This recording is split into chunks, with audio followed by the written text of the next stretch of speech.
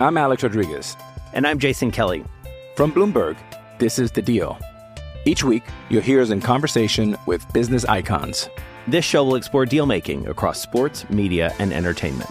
That is a harsh lesson in business. Sports is not as simple as bringing a bunch of big names together. I didn't want to do another stomp you out speech. It opened up so many more doors. The show is called The Deal. Listen to The Deal. Listen to The Deal on Spotify. Hey, it's Conrad Thompson, and you're listening to 83 Weeks with Eric Bischoff. Eric, what's going on, man? How are you? I am enjoying a beautiful late fall afternoon in beautiful Wyoming, getting ready to go out and get some business done. Have myself a good day. Got my feet back underneath me from a pretty intense week of travel, so all is good. Man, I'm excited to be here with you. We had such great feedback about last week's episode where we covered your debut in the WWE, and hell froze over that day. The plan was to cover your entire first year in the company, but we had so much fun just breaking down that one day. We thought, let's make it a two-parter. And here we are to continue with your first year in the WWE. Chat me up though. What was the feedback you got about last week's episode where we just covered the debut? Yeah, I was going through my Twitter feed a lot this weekend. And did you just crack a beer, brother? Roll Tide. I love you for that. I'm drinking coffee. My co-host is cracking a beer. Something's fucked up about this scenario. I guess it's because I'm an hour earlier than you. It's not quite right yet for me, but I got a ton of, excuse me, I got a ton of feedback. All of it very positive. You know, I know when you and I first started this, it was like, okay, we're going to talk about that Monday Night War era and the 83 weeks and all the things that went on and how it affected wrestling and blah, blah, blah, blah, blah. And that's cool. But a lot of people really wanted to hear about that, you know, the first day in WWE, the first year in WWE. So I'm happy that we had a chance to talk about it. And clearly, based on the response, so is the audience. So I'm happy to do it. Well, and I'm excited that we get to keep it going. And I guess I should go ahead and give you a heads up. I know you sort of joked that maybe we should do it for Christmas, but the listeners want it next week. We're going to talk about the AWA next week, which everybody's talking about right now with these new hidden gems that popped up on the WWE network. Have you seen that footage? I know you know what we're talking about, where they did the stuff with the green screen in lieu of shooting it in front of fans. That's what people really want to hear about. And you were there for that, right? I was there for that. That was some psychedelic shit going on there. But yeah, I'm happy to talk about that. That was a really interesting time. So if you've got a question for Eric about his time in the AWA, go find us on Twitter. It's at 83 Weeks and ask your questions right there, and we'll be sure to get to them next week. But first, let's continue down this WWE memory lane, year number 1 inside the company. And I guess we should go ahead and say, you know, right after this big show is the Vengeance pay-per-view. So once you debut on Raw, the next big show is the Vengeance pay-per-view. What do you remember about that show? Absolutely fucking nothing. Well, on the show, both you and Stephanie, she was the GM of SmackDown, and she made a pitch to the free agent Triple H to try to get him on your show. And one of the lines Triple H said something like, as for signing a contract for Raw or SmackDown, I could look at you, Bischoff, and say, screw you, and you won't like it. Or I could look at you, Stephanie, and say, screw you, and well, I know she likes it. And he comes out and announces his decision. And you even offered to introduce Hunter to your friends in Hollywood. And that's the angle here, is who can land Hunter on their brand. And then Shawn Michaels makes an interruption and he's back in the mix. This is sort of interesting to me because for so long you're doing battle with the McMahon family, and your first piece of business is to hug Vince McMahon. And now your next really angle or something you can sink your teeth into, also working with the McMahon family, Stephanie and Hunter. And I guess Shawn is like the unofficial son. What do you remember about this first piece of business you guys did together? I remember I liked the idea of working with Stephanie. Stephanie was pretty green on camera still. You know, she'd been on camera for, you know, quite a bit up to that point, but she still wasn't in her groove 100% yet, but she had so much talent. And again, like I talked about with Steve Austin, the the natural history, the organic, the real shit that had been going on between me and WCW and the McMahons just made it so easy. And you got to remember, this is before Stephanie and Hunter they were a thing, but they weren't a thing. They weren't married yet. It wasn't quite as obvious at this point. But to me, it was fun because she was a great talent. She was believable. Hunter was okay, and I don't mean that as a knock. I've never really, looking back, I can't say that, there was ever one really great scene that I had with Hunter where I felt that, that connection like I had with Austin or Mick Foley or, a couple other people. But, Hunter was good. He was solid. But more than anything, I think the audience was interested in that storyline and anxious to see where it would go. Again, just given our history. So let's talk about, where we're going from here.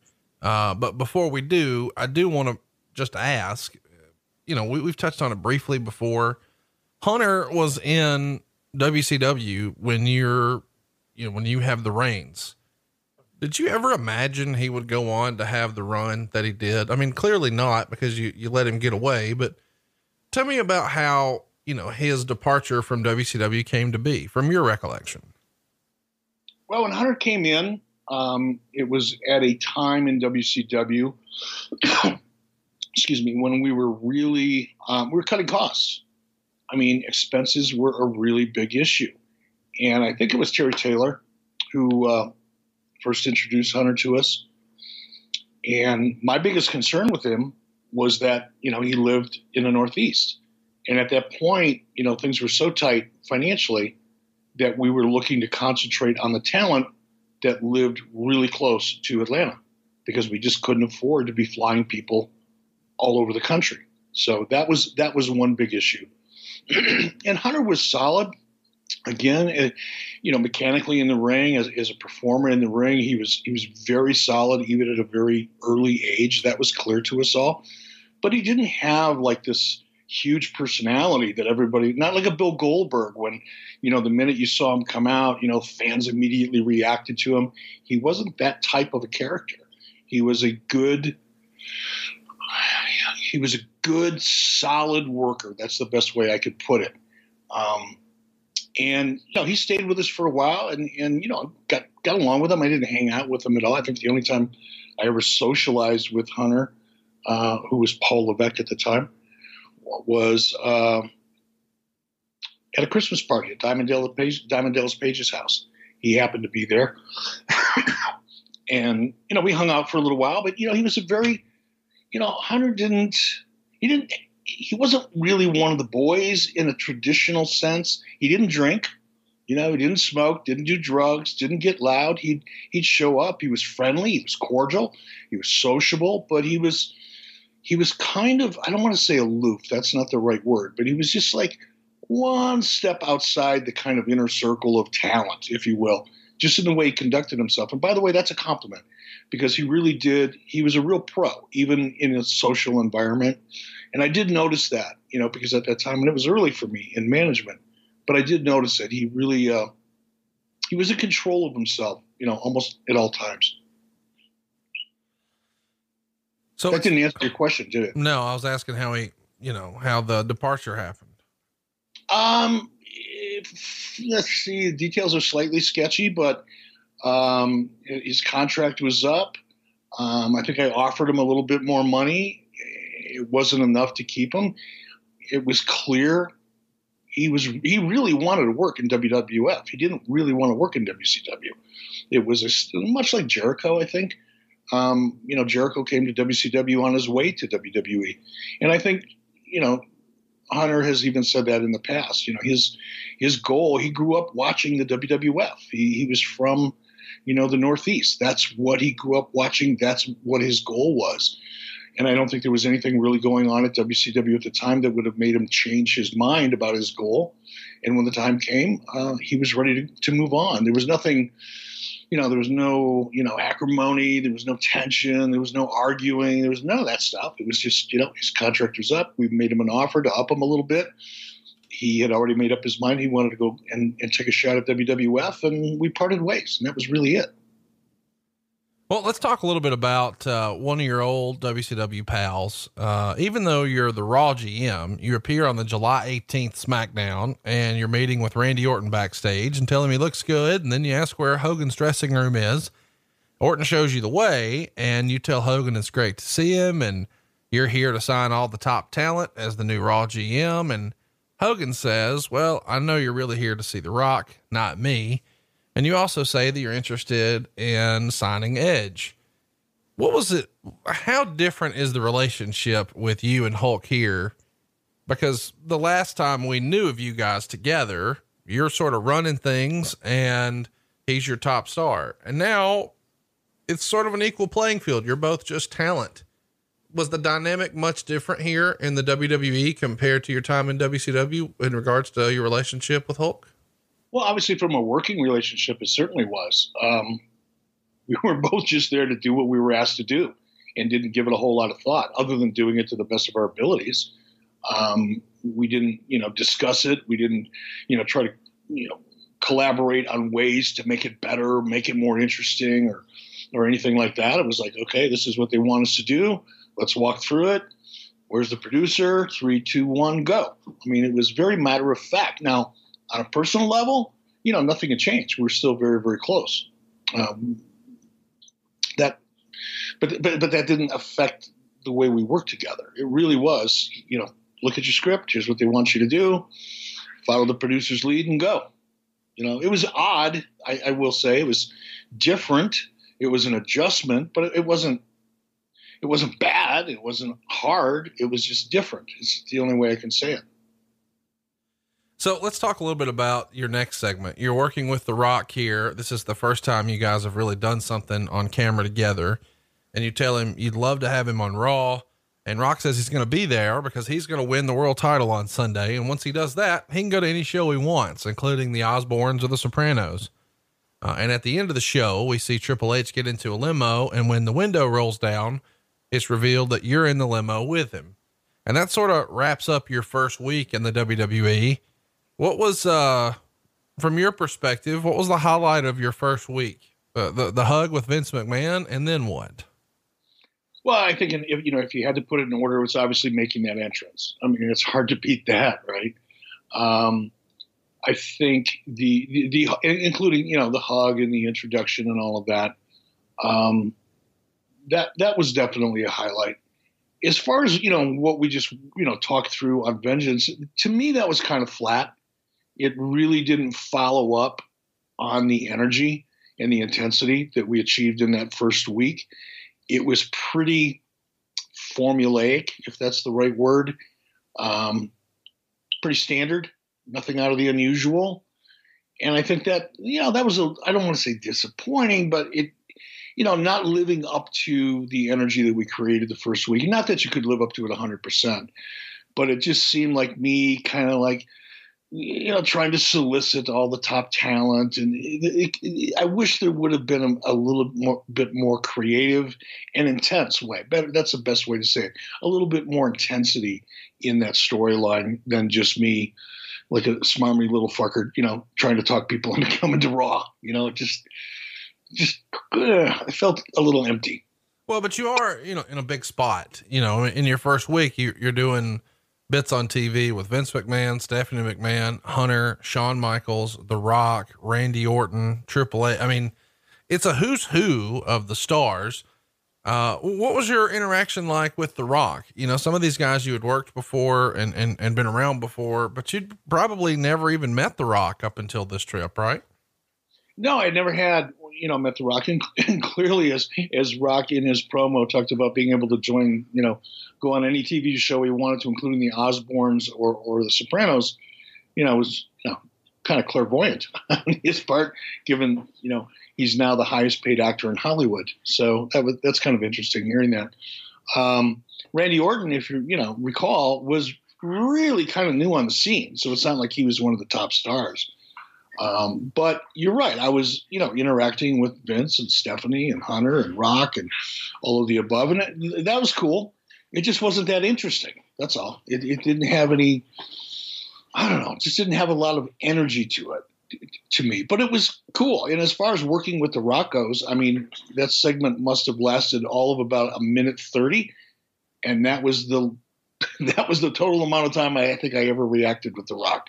He was pretty much off in a different storyline that had nothing to do with me after that. And I don't think I ever really worked with him after that one scene.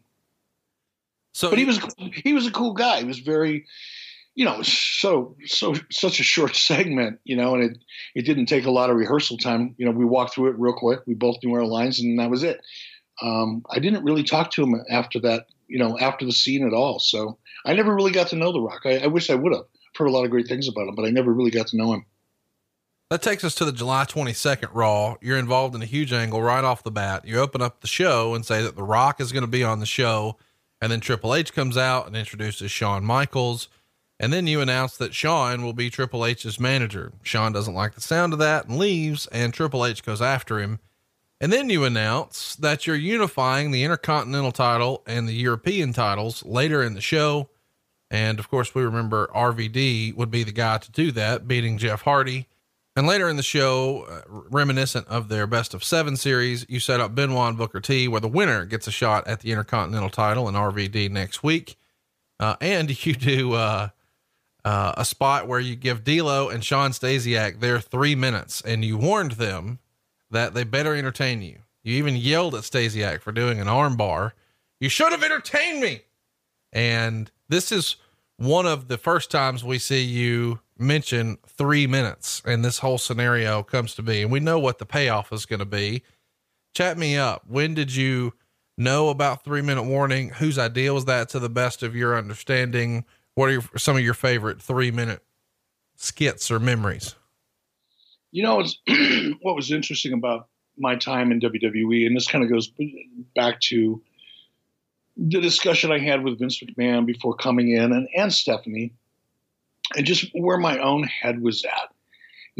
When I knew, and going back to last week, I knew in that conversation that I had with Vince very early on in the conversation, almost immediately, that I was going to take the opportunity because I wanted to kind of be in control of the way my story ended in wrestling and all that. I was excited to perform with a bunch of people that I had never worked with before. There's all kinds of things going in through my head that were really, really positive. But one of the things I also had to remind myself of is that I was shifting gears. I wasn't coming into WWE as a consultant. Nobody wanted to pick my brain. Nobody was interested in my thoughts on an angle or an interview or a promo or anything else. I was showing up as a talent. And one of the things that, when I did lose my temper in WCW, and when I did kind of draw a line in the sand with certain people, it was always because in my mind, if I hire somebody as a talent, I obviously want them as a talent to engage and participate and be a part of the process, in generally in hopes of trying to come up with the best product possible. But at a certain point, in my mind, once the producer, in this case, the WWE, or in my case, in WCW, once the person writing the check says, okay, I've heard it all, I appreciate your input, this is what I want you to do, then your job, or my job in the case of WWE, wasn't to question it, wasn't to need to know things that weren't really timely. I convinced myself that if I was going to work for WWE, I was going to conduct myself the same way I appreciated talent conducting themselves when they worked for me. Meaning, if I had an idea, I'd raise my hand. If I looked at a promo or a piece of business and it was in a script that I was involved in, and I saw a way to perhaps make it a little bit better, or to change the wording up a little bit so that it was more my voice and less somebody else's, meaning a writer's, I would politely raise my hand and offer that. If they took it, they took it. If they didn't, my job was to do the best job I could with what they gave me. And part of that process, or that, that mental, frame of mind I was in, was I didn't ask a lot of questions. So typically, going to the 3-minute warning, I didn't know who it was going to be. I don't know who came up with the idea. That's one of the things, excuse me. That's one of the things that I noticed in WWE is that unlike in WCW, you were pretty much always aware, who was behind a segment or who was behind an idea, right? It wasn't a well-kept secret. Let's put it that way. It was very transparent, the creative process for the most part. In WWE, it wasn't that way. You never knew. There was, obviously Ed Koskey was there, Brian Gewirtz was there, David Lagana was there. Bruce was part of that. Bruce Pritchard was part of that, I'm sure, as well. There were other people in and out, writers that I can't remember their names. But you never knew when you got a segment. You knew who the producer was because they were signed on the format, but you never really knew who wrote it. And to this day, some of the best segments that I've ever been involved with, the Chuck and Billy wedding, I don't know whose idea that was. I'd like to think I know. If I had to bet, I would bet it was Brian Gewirtz. But in the case of 3-minute warning, I'm not sure whose idea that was. I never asked because it wasn't part of my job. I wasn't curious. My job was to, as the guy that was, kind of fronting that team and interacting with them, is just to do the best job I could with what I had to work with. And in this case, I had two really, really talented guys to work with and a hell of a cool idea. That 3-minute warning thing was a very, very cool idea. But the reason I don't know who came up with it is because it didn't occur to me to ask. It did occur to them to ask you to do commentary, and you actually did commentary during the Big Show Spike Dudley match. And we've often heard what it's like to do commentary with Vince McMahon in your ear. Was that your experience? No, I didn't get any of that. I didn't get any of that. If he was on headsets and I was on headsets, there would have been minimal communication to me. But again, I wasn't functioning as the weekly play-by-play guy or color guy, right? I mean, it was a stunt. It was just for a match, so it wouldn't have made sense for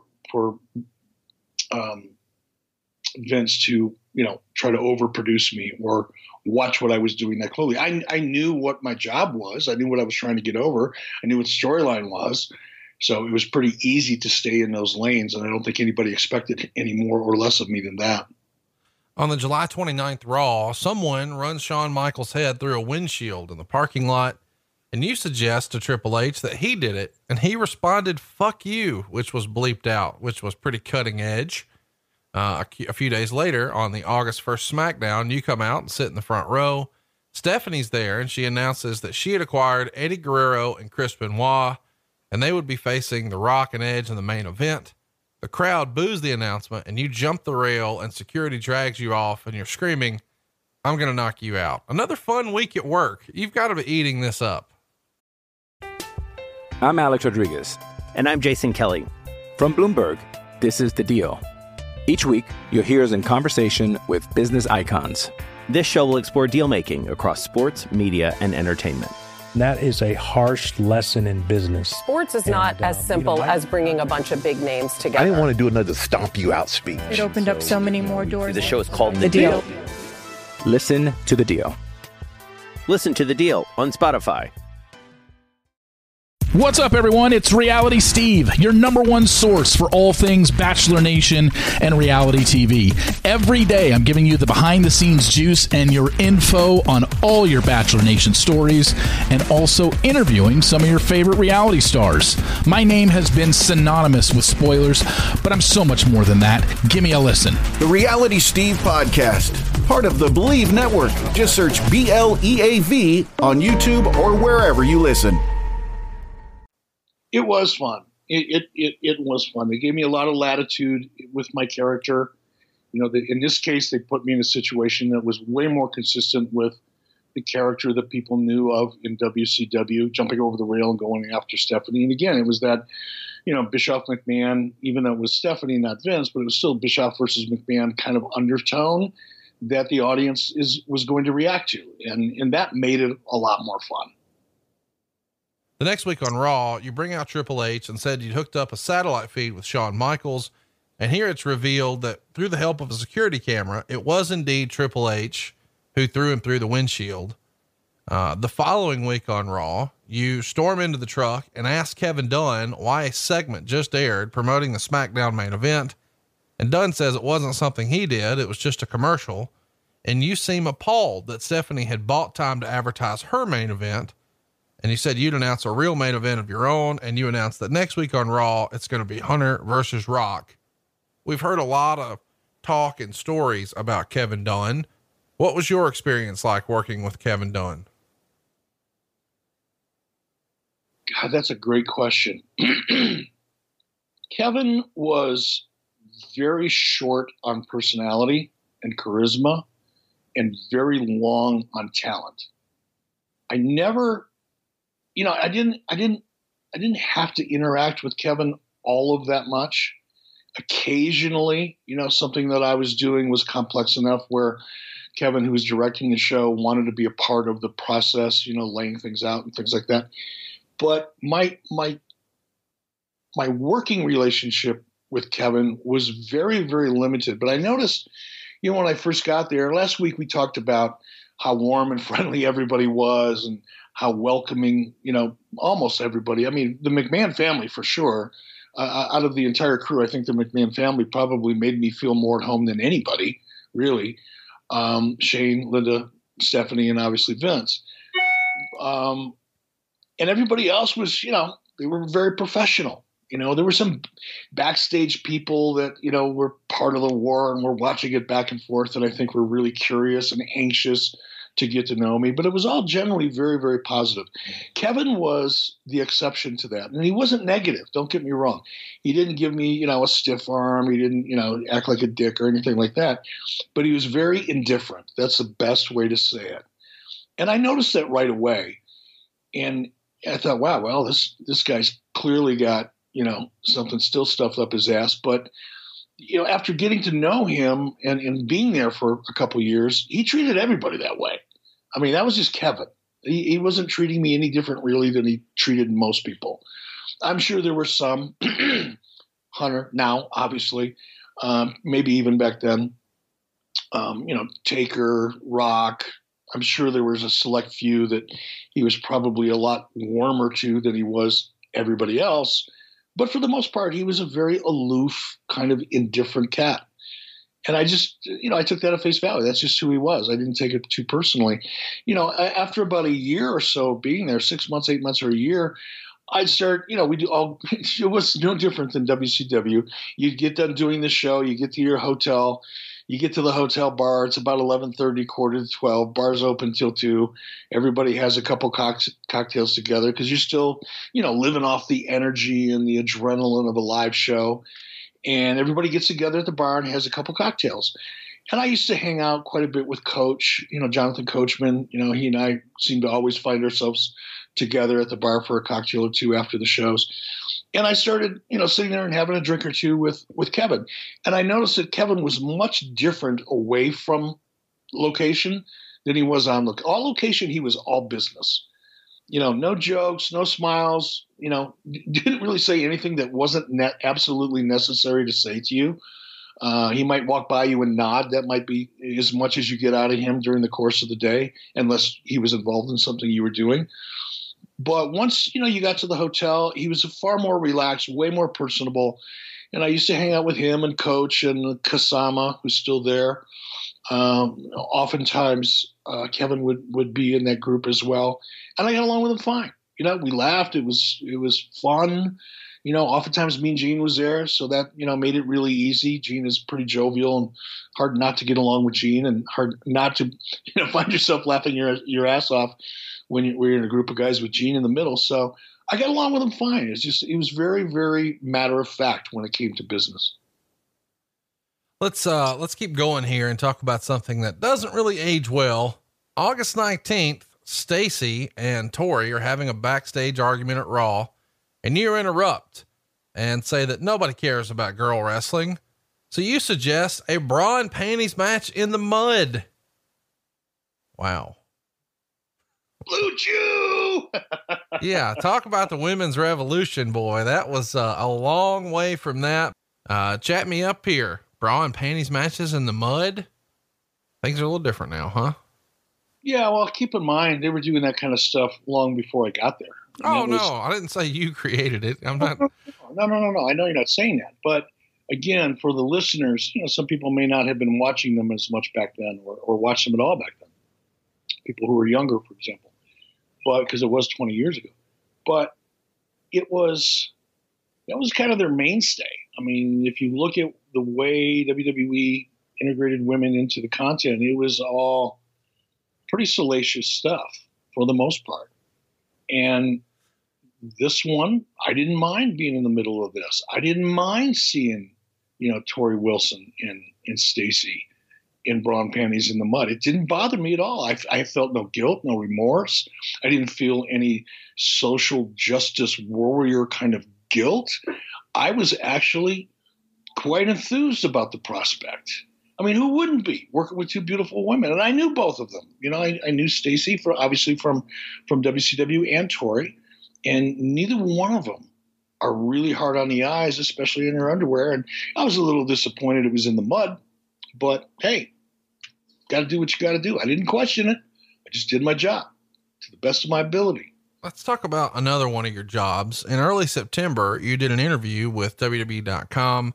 And you talked about the work you were doing both in and outside of WWE. And one of the things you talked about here is a martial arts show that you were working on with Mark Burnett of Survivor fame. And you basically describe it as essentially Enter the Dragon and Mortal Kombat. That's probably the best way to describe it. Hopefully it will land on a network home by the end of August or the start of September 2003. Chat me up. What were the plans for this show and what happened?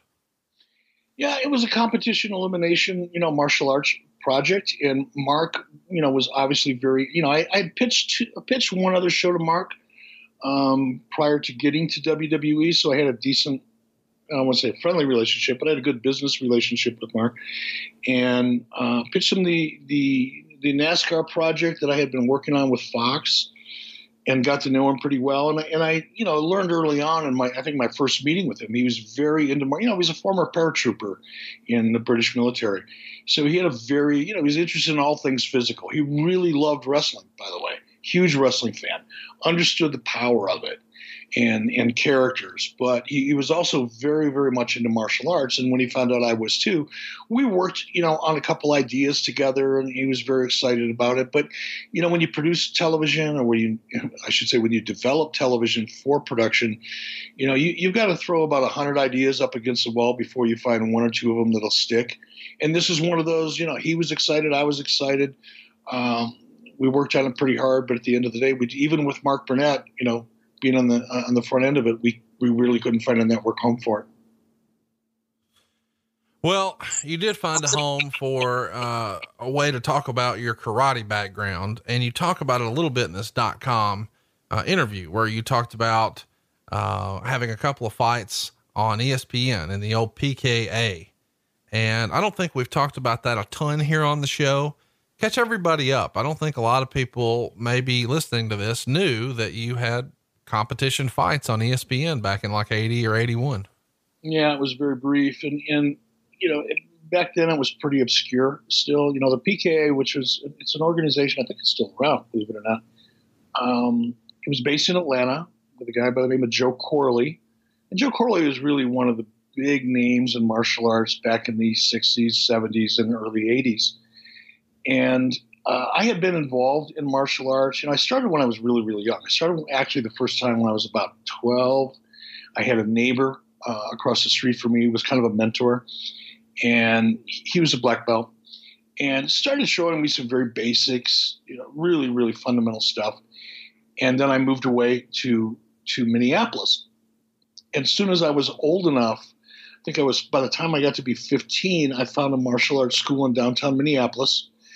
And I would take a bus 3 or 4 times a week from where I lived in the suburbs to downtown Minneapolis, which nobody would let their kid do that today. But I'd get on a bus, I'd go downtown Minneapolis, and I started taking karate in Minneapolis at about 15. And then I got out of it again, school and wrestling and girls and cars and shit like that. I got distracted from it, and I got back into it again when I was in my early 20s. got my black belt in 76 or 77. I can't remember when. I think it was 76. No, when I was after that, 77. And started, I was competing on the tournament circuit, amateur karate tournaments, having a lot of fun. I mean, it was really fun. I mean, really, really, really fun. But you had to pay your own way. You had to pay your own transportation. You'd pay money to enter these tournaments and either get your butt kicked or kick somebody else's. But I really liked it, and I had a lot of good friends. So I met Sonny Ono in that environment, or traveling around the country doing that. But I transitioned out of the amateur stuff for about 6 months or so, shortly after I made black belt, because I'd already kind of done it all. I wasn't really one of the best in the country or even in my region. I was pretty good. I'd go to a national tournament and I'd place in the top 3 generally in those tournaments, but it didn't really mean all that much. It felt good and it was fun, and you usually got laid after it was over.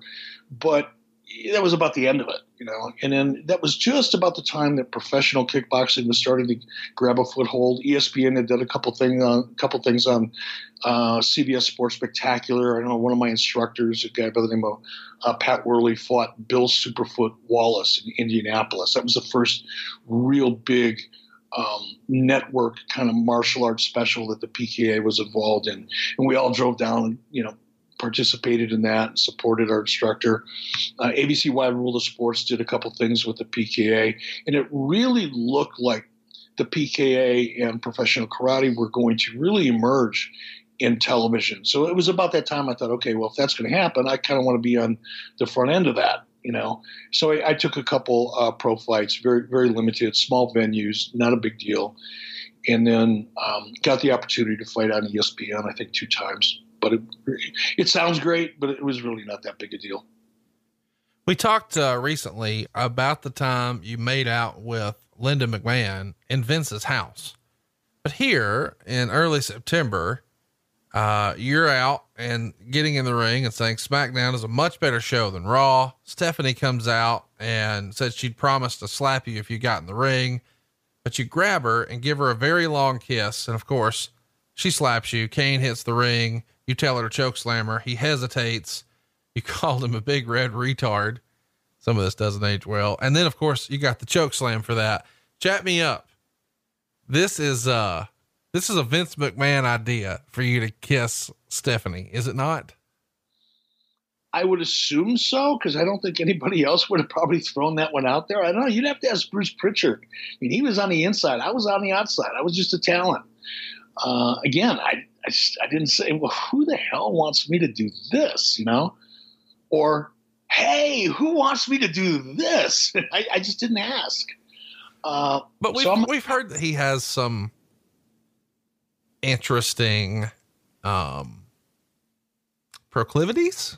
Is the right word? Maybe. I don't know. It's just fascinating to me that you're his. I've heard all that stuff, right? I mean, I've heard every, bizarre Vince McMahon story that there probably is out there. Sure. And I'm sure there's a couple that I haven't heard, but here's what I think it is more than anything. Going back to, Vince asking me to interview a broom. Becky Lynch just had to do the same thing not too long ago. We saw a video of her. Renee Young, you mean? Or Renee Young. I'm sorry. Renee Young. Sorry about that, Becky. And Renee, I'm sorry. He had to do kind of the same thing. I think Vince likes to get people out of their comfort zone, because I think Vince believes that makes good television. And it's also a good way to see who's really committed to the character. It's a little bit of a test. And I knew that going in, right? I didn't know it. I was prepared for that kind of thing. Because really, if you go back and you look at all the stuff that Vince put Stephanie through, before I even got there. I mean, she took a stink face, for crying out loud. Look how many people had to kiss Vince McMahon's ass on camera. I mean, he did a lot of things to people that I think intentionally took them out of their comfort zone, because he believed, I'm hoping it's this, that he believed that just taking people out of their comfort zone was good TV. So I'm going to go with that. and hope that was the case and there wasn't anything more nefarious or deviant behind it. Well, how was it? Thank God there was no Blue Chew in my life back then. I mean, I remember one time when all this was going on, and it may have been that show. I can't remember which episode it was on, but this is one of the times that I got to freelance, and improv a little bit with Stephanie. And I remember one time, and it was early on, she confronted me backstage, and she was kind of dressing me down a little bit or getting in my face about something. And I was pretty nonchalant and kind of not really making eye contact with her. She's, calling me out on something, and I'm eating a peach. There was a peach in the green room where I was. So, and I grabbed it. It wasn't in the script. I just, I got to look like I'm doing something. I can't just, constantly be meeting backstage and, it's got to make it look like I'm doing something when she confronts me. So I grabbed this peach, and she's dressing me down. And I looked at this big, juicy peach, and I looked at her, and she's wearing something fairly low cut. And I made eye contact with her, and I looked down at her breasts, and I said, "Stephanie, I just love your peaches." And then took a big bite of the peach. And it was at that time I went, we can have some fun with this. If they're going to let that kind of stuff go and nobody had a problem with it, I don't know who was producing it, probably Pritchard. He laughed his ass off, whoever it was. I'm pretty sure it was Bruce. And I went, wow, we can have some fun with this. Because she was game. That's another thing, about Stephanie. She was game for anything. She didn't have the kind of attitude where, it was, the famous, it's just not right for my character. Right. And when I hear somebody say that, I just laugh. But it was Stephanie. It was like, fuck it, let's just do it and see what happens. She was a very open-minded talent when it came to that, which is fun to work with because then you could try things and experiment a little bit and find things that, work that you wouldn't have anticipated otherwise. But, making out with her was, it was odd, different, but cool. Got to add her to my list. It's her, Miss Elizabeth. It's all right. Didn't mind a fat chick. I'm sure there's some more names on there. Let's keep rolling here. The big choke slam from Kane. You've taken the Kevin Nash power bomb, a choke slam from Kane, dozens of other interactions. How was a choke slam from Kane? Never felt a thing. And that's not because I was a tough guy. Not at all. At that point I was, well beyond being in any kind of decent shape or any of that. The reason I didn't feel anything is because he was a pro. And besides, I probably weighed 210 at the time, which isn't that heavy, but, for, Kane or Glenn Jacobs to pick up, a 200-pound guy. And obviously, I assisted a little bit as best I could, but it was easy. And honestly, it didn't hurt as much as me getting out of bed this morning. Let's put it that way. You're part of another pretty big moment on the September 2nd Raw. You come out with a briefcase and you say that Brock likes to walk around and call himself the undisputed champion, but ever since Steph stole him away, it's your belief that the belt is now quite disputed and the Raw fans deserve better. They need their own world champion. And you announce that Triple H is the true number one contender, not the Undertaker. And you unveil the old WCW belt out of the briefcase, and it gets a nice pop when you make this reveal that you've got the belt and you're putting over that this title had been worn by some of the greatest stars in the history of the business. And now it would be again, because you are anointing and naming Hunter Hearst Helmsley, Triple H, the new world champion. And I think most everybody remembers that this belt was once upon a time toted around with what's called the Big Eagle belt, and your undisputed champion had both belts. And then eventually they did away with that and went to that Jamar style design that had like the black scrolls. Bringing a belt back like this, and it is a belt that you were very closely associated with. What did you think of this idea? You're just giving a guy a championship. I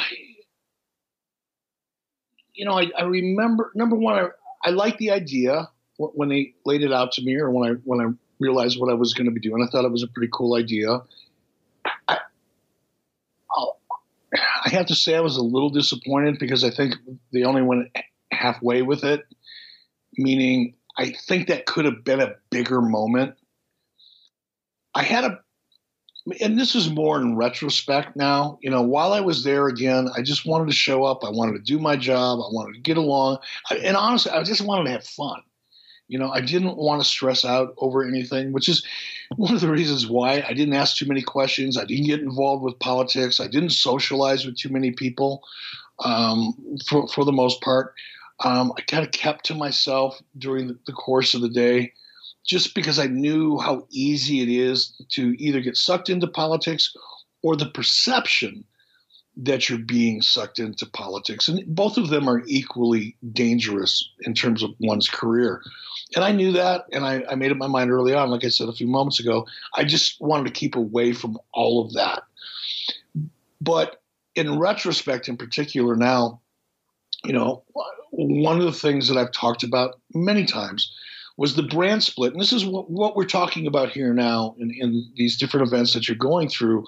We're all designed to kind of create the sense that SmackDown and Raw were two separate brands or entities.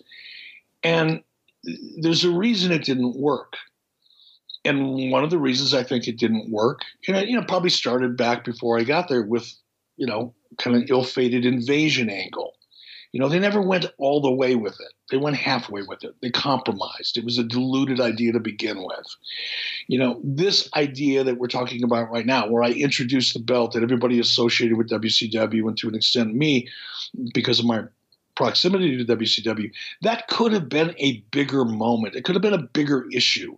It could have created a much more divisive kind of environment and more heat. As it was kind of it was a smarmy little move. And it was okay because as a heel, that works for me as a character. They were trying to position Hunter as a heel, I guess. He wasn't a very good heel, in my opinion, but they were trying.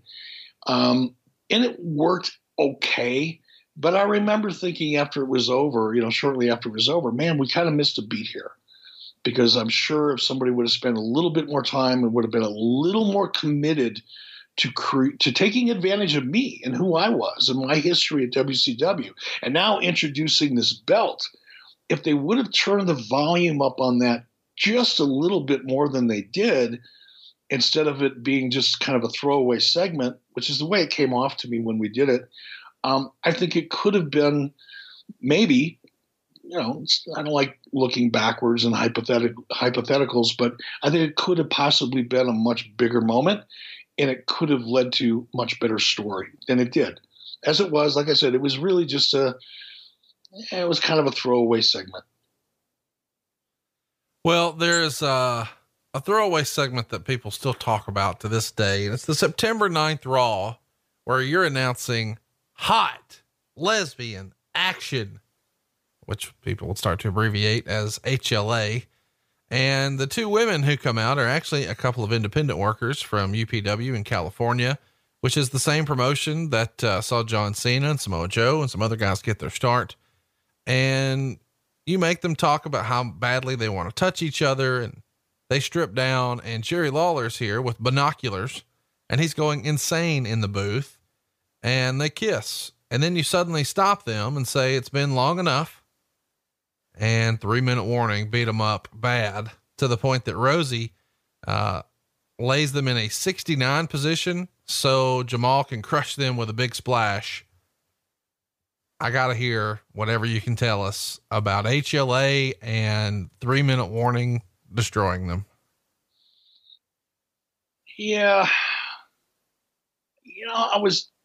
I have to say this was the first time I was a little bit uncomfortable with my character and what I was doing. It didn't slow me down. I didn't second guess it. I wasn't tempted to go question anybody about it. It was my job. I was being asked to do it, and I was going to do it to the best of my ability, like I said earlier. But it, to me, was crossing a line, even though they had done so many other things prior to my getting there that was much more salacious and provocative than that. That just, and it wasn't so much the HLA stuff, it wasn't, two girls kissing wasn't that. But I think them getting physically obliterated as badly as they did, I think that's the part that actually made me a little bit more uncomfortable than, encouraging two girls to make out, in the middle of the ring. It didn't feel right to me in a weird kind of way. Well, I don't think it's that weird. I mean, just saying it out loud is like, man, it's hard to believe they really did this. But I mean, I remember, and it's just, it's a weird time in the business, man. But it was still kind of a hangover effect, if you will, from the Attitude Era. They were still, they hadn't gone PG yet. They were toning it down a little bit. By the time I got there, they started toning things down just a little bit. They weren't going as crazy. Well, they didn't have to because they didn't have any competition. So they weren't digging as deep and doing as many things that were so over the top and ridiculous to get attention. So they were already kind of winding down, but there was still a little bit of that, Attitude Era hangover, creatively, where every once in a while they would do something crazy like this. And I think it was, again, somebody's idea of something that would get a lot of attention, and, teenage boys would get off on it, or college kids or whatever. And it was what it was. Well, the hits keep on coming. That happened on the 9th, and 3 days later you're on SmackDown. But we don't know you're there. Rico comes down to the ring for the ceremony, for a wedding between Billy and Chuck. And after a commercial, Steph comes out and Rico cuts a promo about what a momentous night this is for WWE television, where two men would boldly go where no man had gone before. And Billy and Chuck come out as a live band is playing the song "It's Raining Men." And, yeah, I think we all know that the justice of the peace here is actually you in a shit ton of makeup. And you've gone on record as saying that this is probably the most fun you had in the business. When did you hear about the idea? Take us back to that day and just tell us the story of how this all came together and what it required of you. I think it was Bruce Pritchard that came to me probably a month before this and said, here's what we're going to do. And by the way, you need to get on a flight. You need to go out to LA. We're sending you out to a makeup studio. It was a studio, and I don't remember the name of the studio at the now, but at the time it was probably one of the top makeup and there's a word for masks. I can't remember what the name of it is right now, but they would do the most extensive makeup artist in Hollywood. If there was a movie and they had to make, an alien, this was like the go-to company. Prosthetics. This was the go-to company that would make prosthetics and masks and makeup and all that kind of stuff. And I flew out, it was a good month and a half or month in advance of this. So whoever planned this, whoever was involved in this was something that had been planned out well in advance. And they flew me out to get fitted for this mask that you saw me in. And I really wasn't in that much makeup, to be honest. It was really just the mask. And they flew me out and I got fitted, and that took almost an entire day. I remember sitting there for the better part of the day. And I walked into the studio where they make all this stuff, and it was like walking through, a museum of all of the coolest, stuff from movies that we all recall, whether it was Terminator or whatever your favorite movie was, where, you had actors wearing prosthetics. It was just amazing, the stuff that I saw there. And like I said, they spent the better part of the day, fitting me for this mask. They had to take a plastic or plaster cast of my face, and then they built it from that. And I was told to get to the event took place in Minneapolis. And I was told I got to Minneapolis the night before, and I was told that usually I would get to the building like by 11 a.m. or noon. That was a talent call time, depending on what part of the country you were in.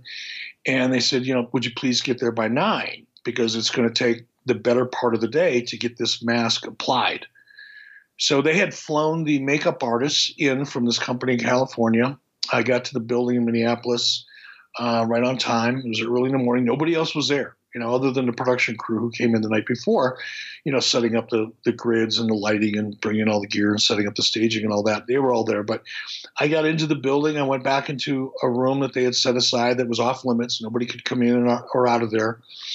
And they proceeded to put this makeup on me, or this mask. And it took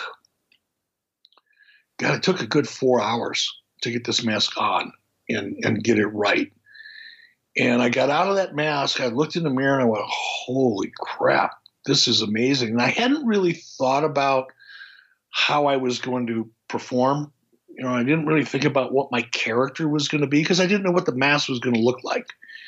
Once I saw the mask, I went, okay, now I know what I have to do.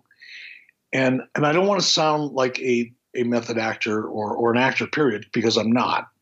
But what after seeing myself in the mirror, I thought, okay, I look so much like, an 80-year-old guy that I've got to act like one.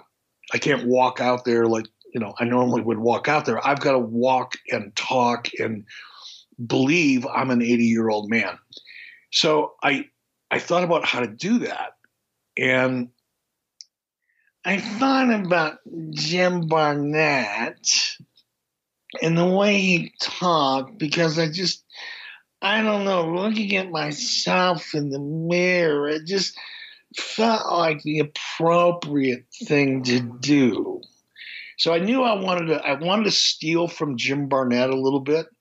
And not only his voice, which was very distinctive, and everybody probably knew who that came from, but the way Jim carried himself, because he was one of the only guys I knew that was that much older than me, right?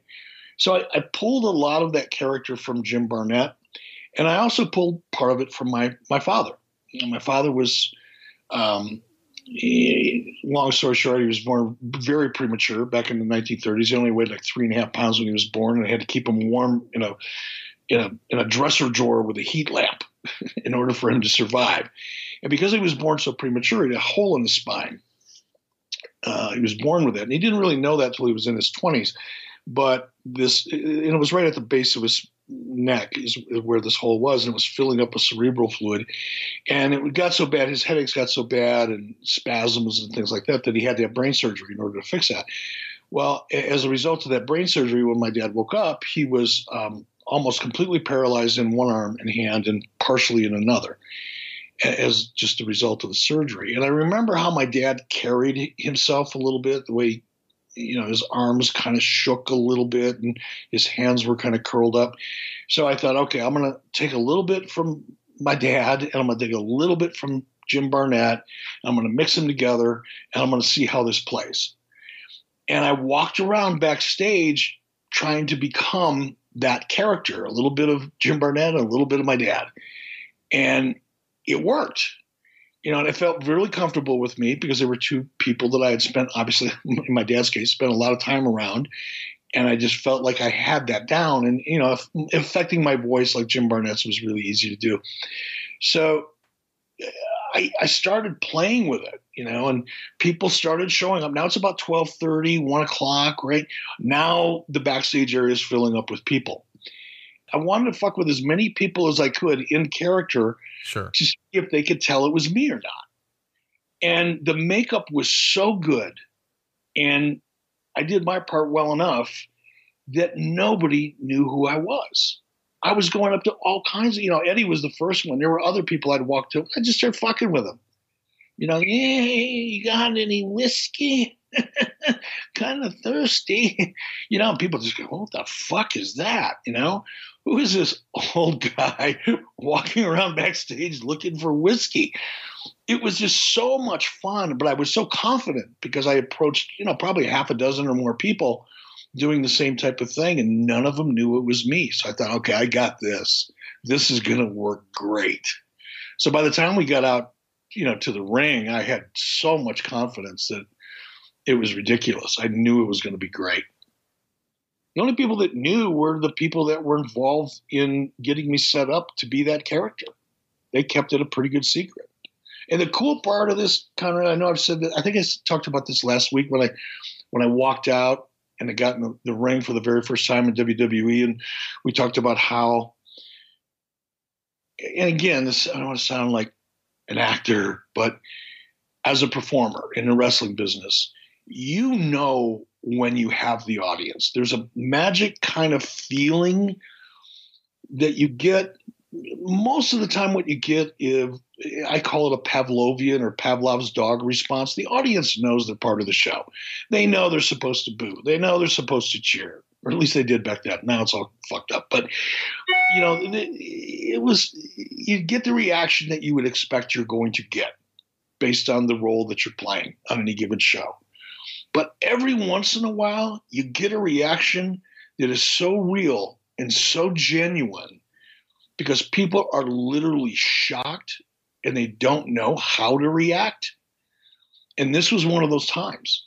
When I started peeling that mask off, I'm looking out into the crowd and I could feel the air coming out of the room. It's hard to explain it, but the delayed reaction and just the looks on people's faces was priceless. I'll never forget it. You know, and it only lasts, you know, a second or, you know, second and a half. You know, do you really stand there and feel that? Because by the time I got the mask off, that's when the shit started going down inside of the ring, right? Stephanie did a great job reacting and everybody did their jobs. And it was a really, really well done segment by everybody involved, from the people that wrote it to the people that, you know, decided to send me to LA to get the makeup done, the people that built the big set that went inside of the ring, whoever laid that schmaz out, because it was very complicated. There's a lot of people in the ring. There's a lot of shit happening. Stephanie getting smashed by, you know, 3-minute warning. There's all kinds of shit going on in there. It could have gone bad real easily, but it was so well laid out and well orchestrated that it came off just brilliantly. But to this day, as you can probably tell, I get excited talking about it. It was the most fun thing I've ever done in the ring. I'm glad you mentioned that Stephanie got laid out, because I think that sort of gets lost. People just talk about the big reveal, but one by one, these guys are agreeing that yes, they're going to take each other. And then they realize, hey, wait a minute, this is supposed to be a publicity stunt. We're not gay. And Rico was outraged, saying, you know, I knew you guys would back out at the last second. And you cut him off and say that, you know, commitment is a special thing, whether it lasts 50 years, 16 months, or 3 minutes. And then here comes 3-minute warning. And not only do Chuck, Billy, and Rico get some comeuppance, Stephanie does too.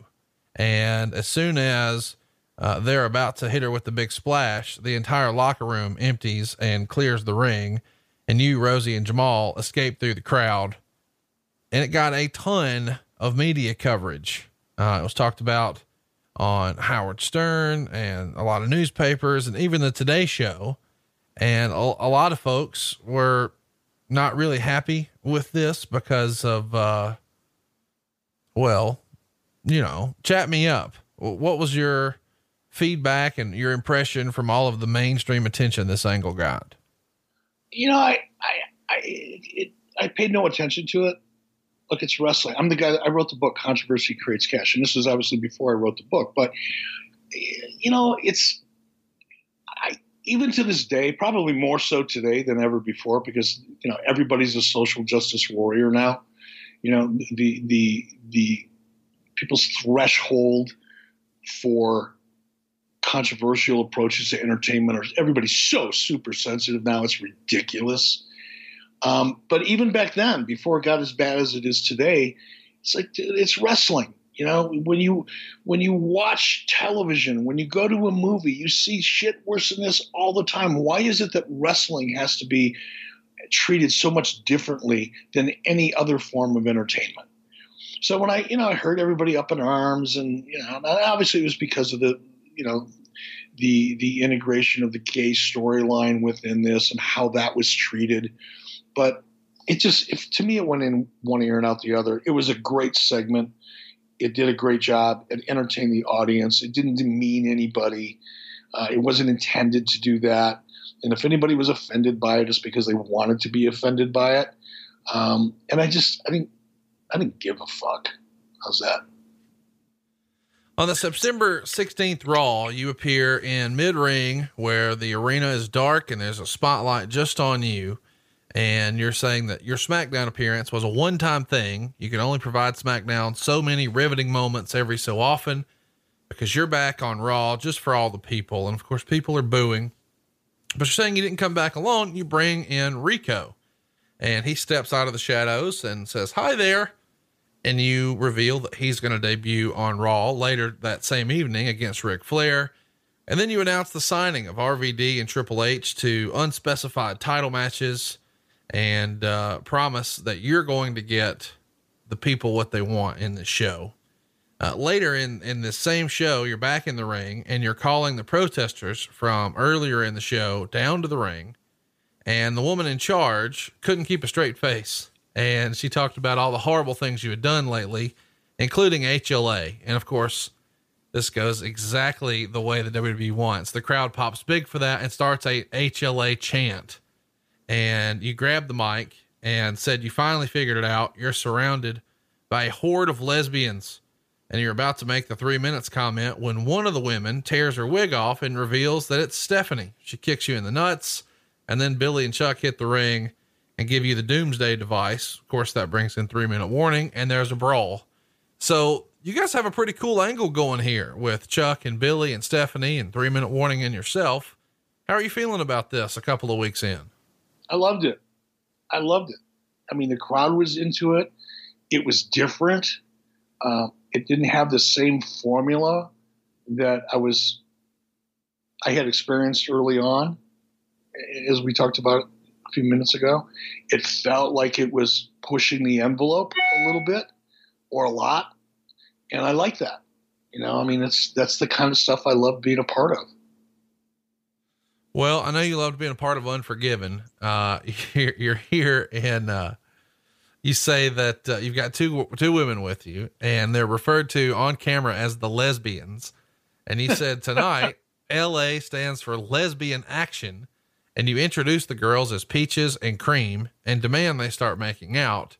And just when they're about to kiss, you tell them to stop, call out Stephanie, and then announce that it's going to be a 3-way. And the girls take their tops off and start groping Stephanie. And the entire crowd is chanting HLA until you tell them to stop and then send the lesbians backstage and say, you have a better idea. You want to humiliate Stephanie by having her kiss the ugliest, most disgusting lesbian ever. And you call out, I believe her name is Hildegard, who's obviously Rikishi in disguise. And Stephanie starts making out with him, which you find incredibly appalling. And then Rikishi reveals himself and gives you a super kick and a stink face. Man, this is like out of a movie. I can't believe this happened. I mean, this reads make believe, but chat me up. You were there. What do you remember about lesbian action and them groping Stephanie and Rikishi in disguise and then a stink face? Yeah, I loved all of it. As it was being laid out to me, I loved all of it. I was laughing all the way through it. I could see it playing. Here's how I am a little bit, even today. When someone lays something out to me on paper creatively, if the minute I read it, I can visualize it in my head, 99 times out of 100, it's a good idea. Whether it's a script or, an outline for a television show or whatever it is. If it's anything that's creative and it's laid out on paper, and if I can read it and I immediately start seeing the images in my head, or in some cases it's so clear or so well written that I can actually see it like it's a movie. And that's the way this was laid out to me, as it was, they were explaining it to me. Okay, this is going to happen and this is going to happen. And here's what we're going to do. And then Rikishi's now I'm like, oh, this is great. This is great. Oh, this is going to be awesome. This is going to be awesome. Until we got to the stink face. And I'm thinking, oh, fuck. Do I really have to do that? And then I reminded myself, and I'm not going to, bullshit you. I mean, there was a part of me that went, is this just their way of, rubbing it in one more time that they won the war? Sure. Let's demean Eric Bischoff if we can. I'm not going to lie. That thought did cross my mind. But only for a minute, because I went, wait a minute. Stephanie McMahon is taking a stink face. I mean, Vince McMahon pissed himself in the middle of the ring.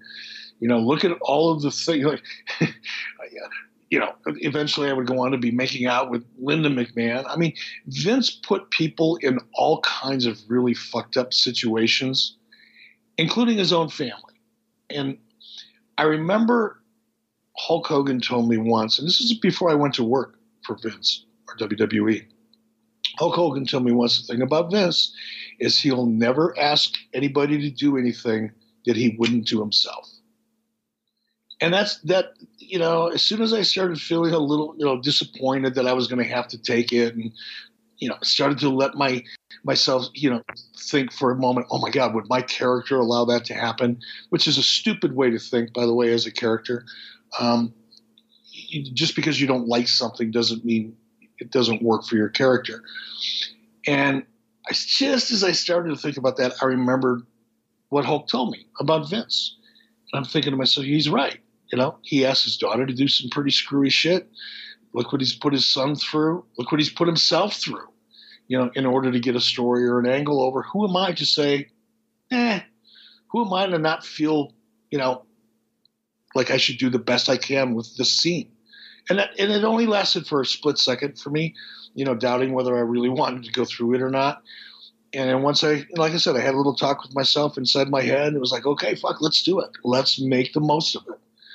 And that's how I approached it. And, looking back on it, it was a great scene. It worked. On the October 31st SmackDown, it's Halloween, of course, and your costume is a Vince McMahon costume. And you're having an argument with Stephanie, and then afterwards you plan a long kiss on her, who fights it at first, but then shows signs that she's enjoying the kiss. This is becoming a theme here, is it not? You making out with Stephanie? Well, if 2 times is a pattern, then yeah, it was a hell of a pattern. And it to this day, because again, WWE, nobody talks about whose idea it was. Someday, as much time as I spent around Bruce Pritchard, I've never asked them that, which is really weird, because I'd still like to know whose idea was that. I'm pretty sure it was Vince's idea, but I think there was other people involved, obviously. And I'd just like to know what they were thinking.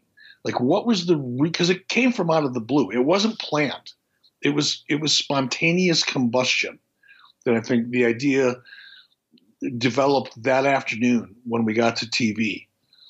And I thought it was a great idea. Again, it was pushing the envelope. It was doing something that had a lot of potential. It was the foundation for what could have been a great storyline, as opposed to the tit for tat kind of, no pun intended, sorry, Steph, as opposed to the back and forth stuff that we were kind of doing, Raw's better than SmackDown, SmackDown's better than Raw, I'm going to steal your talent, no, I'm going to steal your talent. That kind of shit didn't really get over with the audience because it wasn't big enough. It wasn't controversial enough. It wasn't hot enough. It wasn't divisive enough. It didn't feel believable enough. It was just going through the motions of trying to create 2 separate brands.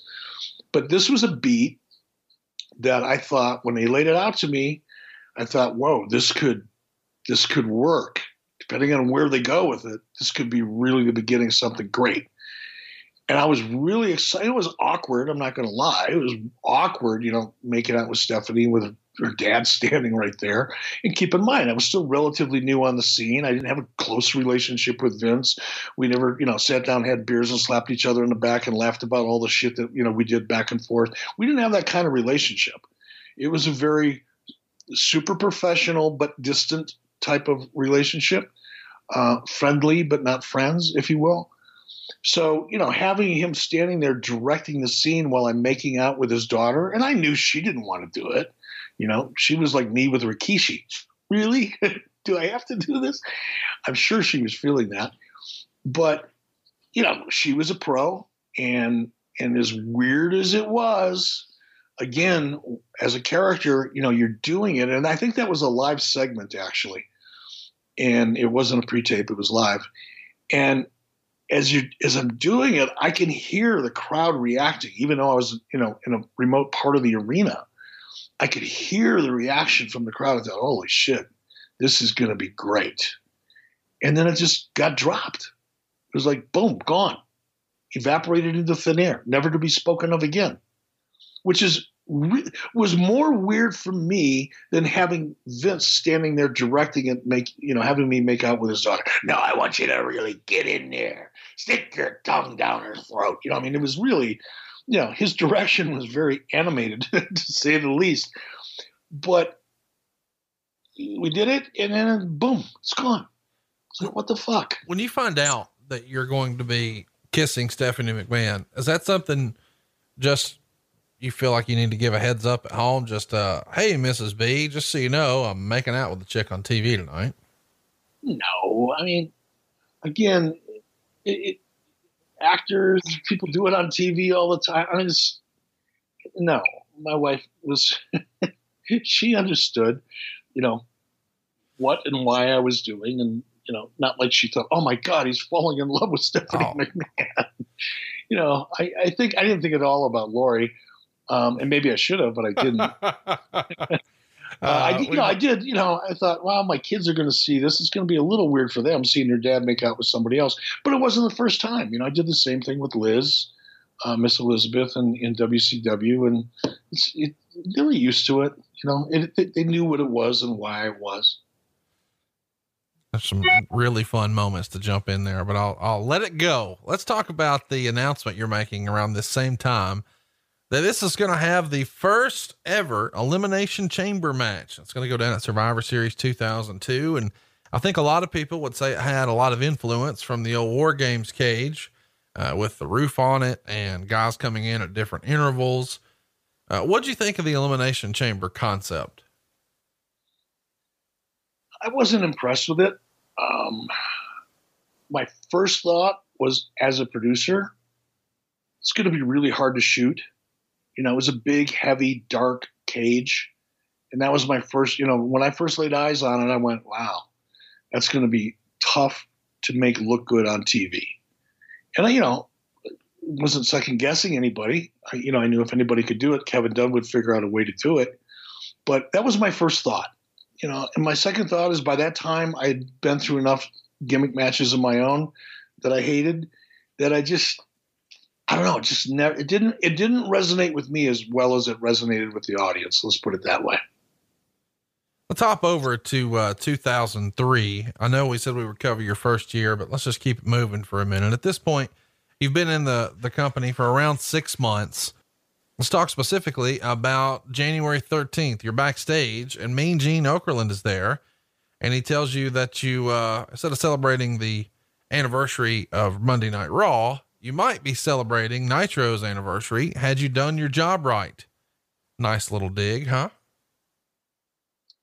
Cheap shot. Didn't really serve much of a purpose, but I'm sure it made whoever wrote it, I'm sure got a giggle out of it. Later in the show, Vince McMahon gives you 30 days to make Raw a better show, or hinted that maybe Shane McMahon would take over. And the following week, you announced that you have invited Steve Austin to be at the No Way Out pay-per-view. And this is the first time that name had been mentioned on TV in many months, because he had walked out the previous summer. Behind the scenes, The Torch was reporting that in February, Eric Bischoff was going to be serving as the executive producer of Girls Gone Wild Live from Spring Break, which was going to air on March 13th in demand. And allegedly you've gotten the pay-per-view rights from Joe Francis, who is the brains behind the whole Girls Gone Wild concept. Chat me up about Girls Gone Wild. Yeah, I had known Joe. I met Joe Francis through Jason Hervey. Jason used to work at, before he and I went into business together, Jason used to be an executive at a company called Mandalay Entertainment.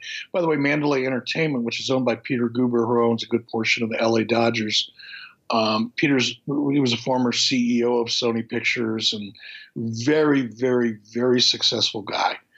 And Jason worked for him at Mandalay. Mandalay continues to produce some big budget films right now. I don't think they produce anything for under $150 million anymore.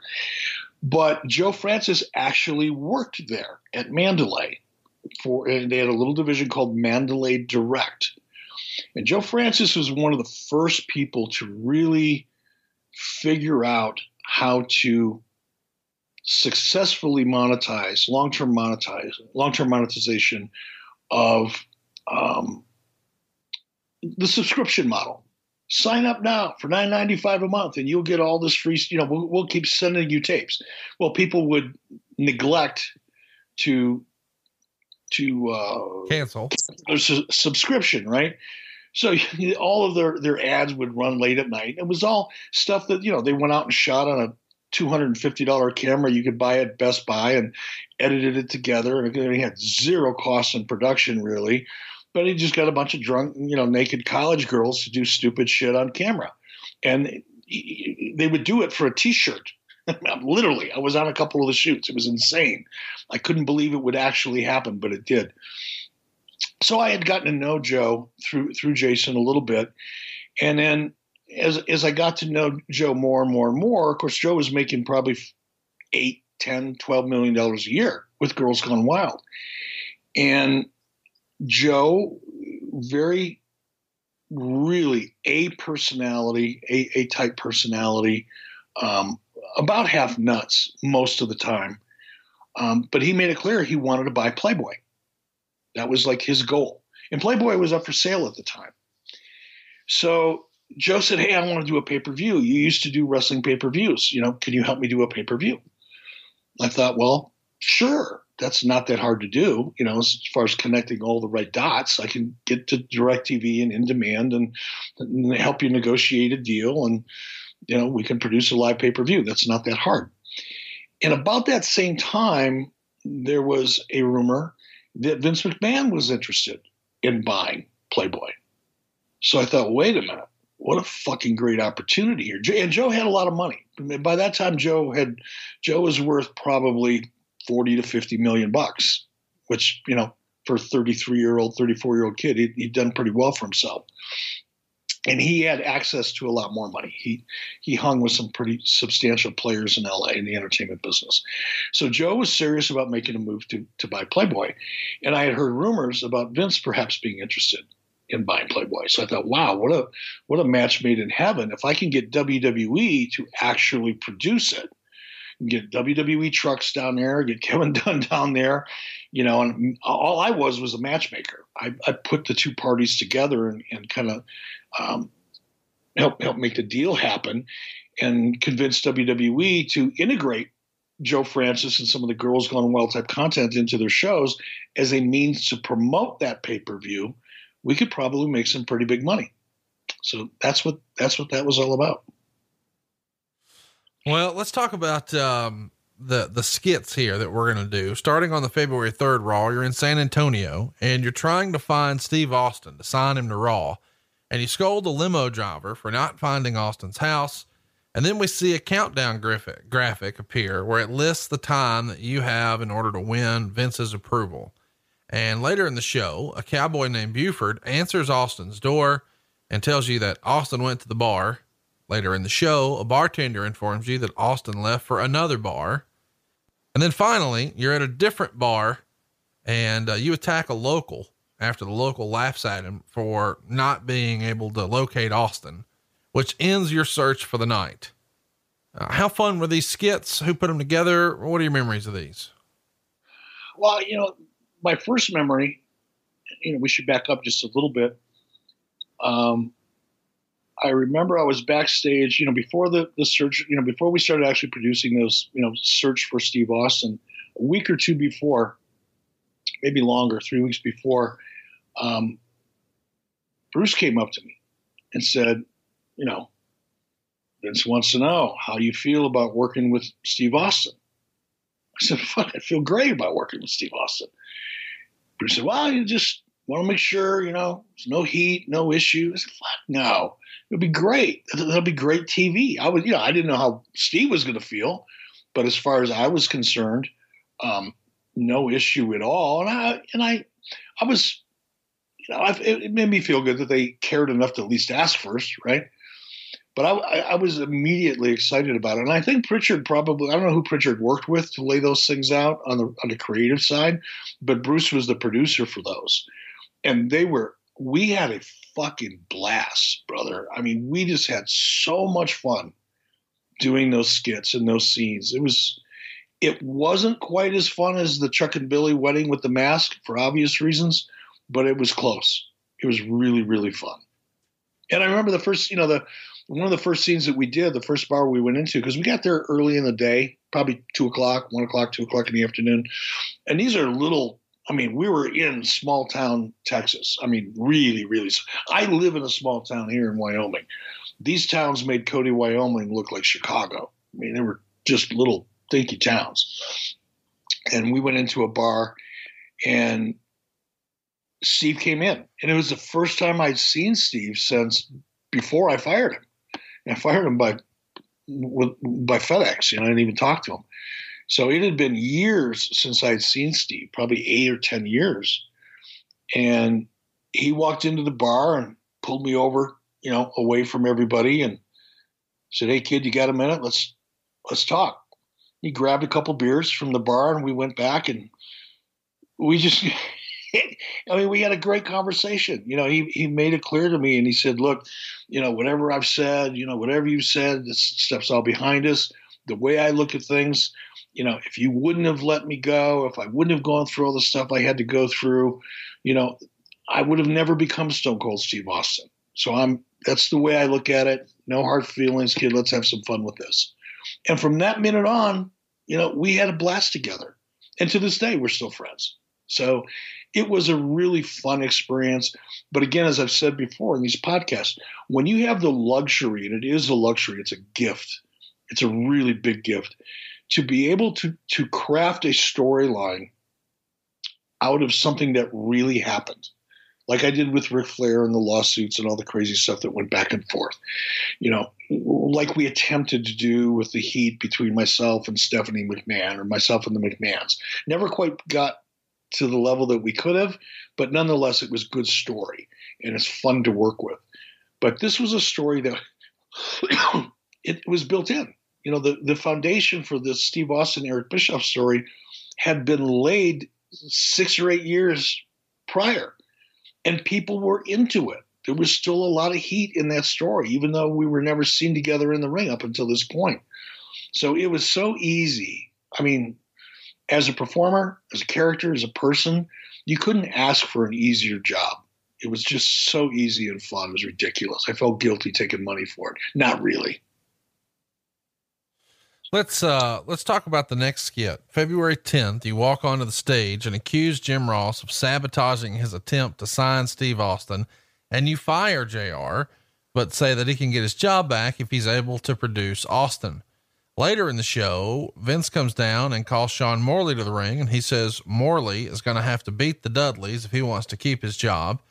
And you bring out 2 HLA girls as a present for Vince, who sends them backstage. And then Vince fires you and leads the crowd to sing the goodbye song that he's so fond of.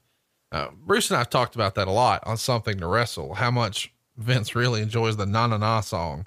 Did you ever hear Vince talk about how much he enjoyed that? No, I never did. Again, I never really talked to Vince all that much. Everything, all the years I spent there, 3 or 4 years, whatever it was, you could probably, if you put a clock to, our conversations in total, I don't think we probably spoke for more than, 15 minutes in totality during that period of time. So I never really got to know Vince on a personal level. Later in the show, Vince comes to the ring to introduce his new GM, but JR and you refuse to join the Kiss My Ass Club. And that leads to Vince booking you versus Austin at the pay-per-view. And after the show goes off the air, you plead with Vince to reconsider his decision, and you are of course ignored. And the sound of glass breaking leads to a thunderous pop here at Staples Center. And then Austin makes his entrance. He comes after you. Chief Morley comes out to make the save. You guys have a lot of fun for the live crowd. Chat me up. Austin, after Raw goes off the air, was that the most fun time you could have at a show? I mean, they released a lot of that on DVD a few years ago, and it seems like you guys were having a blast. We did. And again, I know I'm being redundant here, but I can't overemphasize how much fun it was. And I'm a firm believer when you can find a way to have fun doing what you're doing in television, no matter what it is. If you're having fun in an intense angle or a dramatic angle, or in this case, a wrestling angle, if you're really, really enjoying it, the audience is too. And it was so obvious. Number one, the angle, had 6 or 8 years of time to mature. I mean, it was an easy angle. The storyline was there. Steve had been gone for such a long time. Now he's coming back. You're in Los Angeles, for crying out loud. You're going to get a major reaction in a place like the Staples Centers, and in the Staples Center. And, our characters fit together so well, when it came to a baby face and a heel, or a smarmy heel in my case. It just worked so well. It was just nothing but fun. Is that the first time you had really had a conversation with Austin since you'd been in the WWE? He walked out in June of 2002. You debuted in July of 2002. So you guys wouldn't have necessarily crossed paths. Had you had a conversation with Steve since the firing, or is this really the first time you guys had interacted?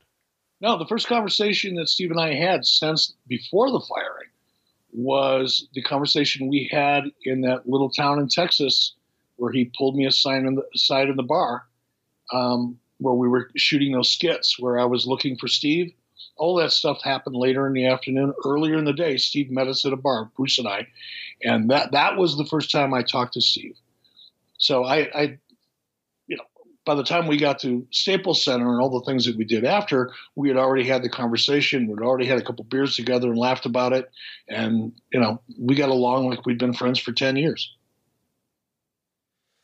It's a fun conversation. It feels like from a fan perspective, to imagine what that could have been like, because he really, was pretty bitter about the firing, and obviously it worked out in spades for him.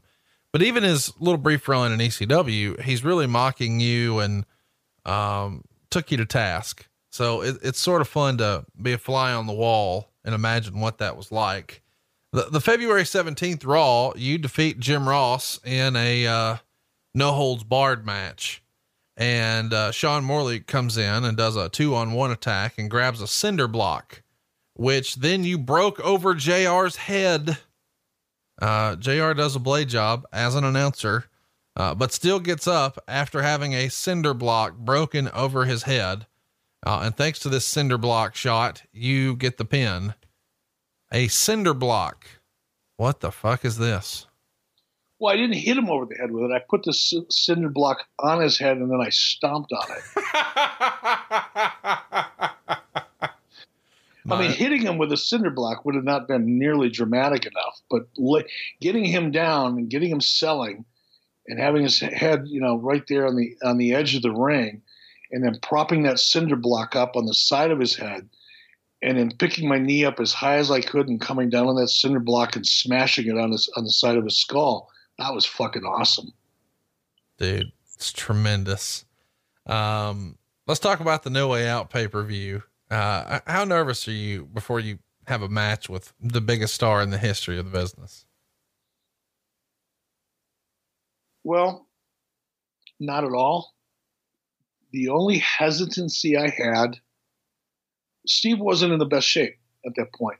His neck injury, he had some severe issues with his neck and his back and his legs. What I was most concerned about, quite honestly, because I'm not a pro in the ring, when it comes to wrestling, obviously, I was a little concerned that I might do something to fuck him up by accident. Now the match was laid out in such a way that there was no opportunity, very little opportunity for that to happen. and that was fine with me. But there was one spot in the match, somebody laid it out, said, okay, we want Eric to make a little bit of a comeback. We want him, to roundhouse kick you, in the top of the chest, or like he's going for your head. And I'm thinking, I've talked about this before, and I was a professional wrestler. I'm sure, you develop a skill set where you can throw a kick like that and make it look decent, right? As a guy who used to be an active black belt, emphasis on used to be, I didn't have that skill set. I could throw a kick and kick somebody in the head, And I could do it in a way that might, stagger them for a second, or maybe I make just enough contact where it really got their attention. But even that was kind of like 50-50. More often than not, I'd throw, even when I was, training with people and trying to work out with people, I'd throw a kick, to make it in order for it to be effective, you've got to throw it. You can't half throw it and have it look good on camera. At least I couldn't, because I didn't have that skill set. I never developed it. I developed a skill set to kick people in the head and knock them out. And when that part of the match was laid out, I was thinking, that's something I could fuck up. I mean, I'm capable of making a mistake. And if it would have been anybody else that didn't have neck injuries and, some nerve damage, I was standing backstage talking to Steve, getting ready for this. And I hope if Steve hears this, he doesn't mind me saying it. But, about an hour or two before the match, we were backstage, and he was talking to somebody else. He wasn't really looking at me and talking, but I was standing very close to him, and I looked down and I saw his right leg, it was like a tremor. And it wasn't nerves. Clearly it wasn't nerves, but I think that neck injury and some of the nerve damage that had been done, affected his spine and affected his leg. I'm thinking, fuck, I don't want to be the guy, that because I don't know what I'm doing, hurt Steve Austin. Because that's when you get hurt. You don't get hurt with people that know what they're doing. You get hurt with people that don't. And I clearly fell into the don't category. And that's what I was nervous about. I didn't want to fuck up and do something that would A, screw up the match, and B, potentially, put Steve in a bad spot. So I thought, okay, I'm just going to go out there and I'm going to take the best ass kicking I could possibly take. And that's what the audience wanted to see anyway. They wouldn't believe me making a comeback. The only way I'm going to make a comeback is if there would have been outside interference or some other, hocus pocus going on outside of the ring. But just Steve and I in the ring, nobody in the audience would have expected my character to make any kind of a comeback. So it wasn't really required. It was just a brief spot in the match to really do nothing but piss Steve off even more, so that he could really lay into me, and that's exactly what happened. And, I kicked him in the top of the chest, and, he kind of half sold it, and then he went to work on me, and that was the end of it. And that was a blast, by the way.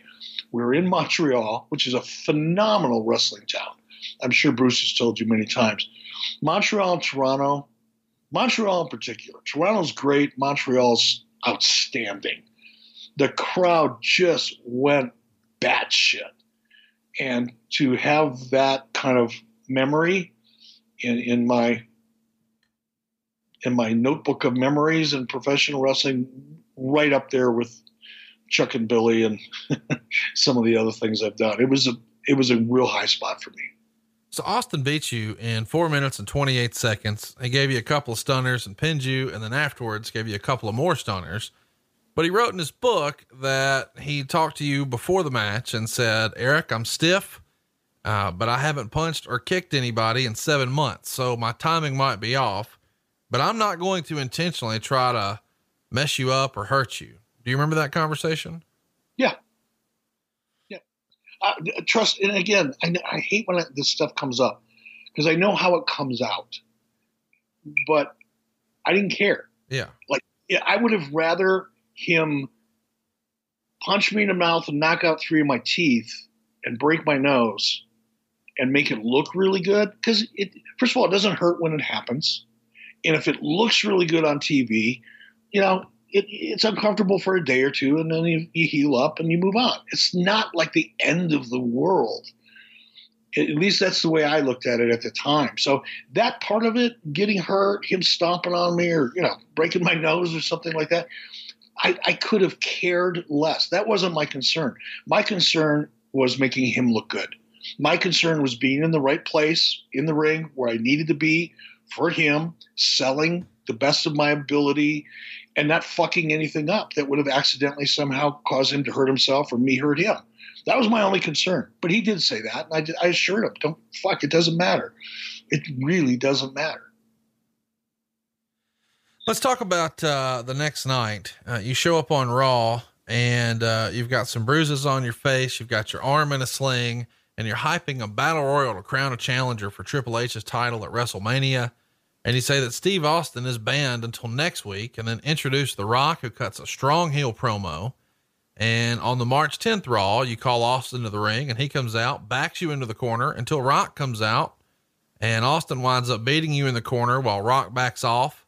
And later in the show, you announce that you're going to wrestle Austin the next week.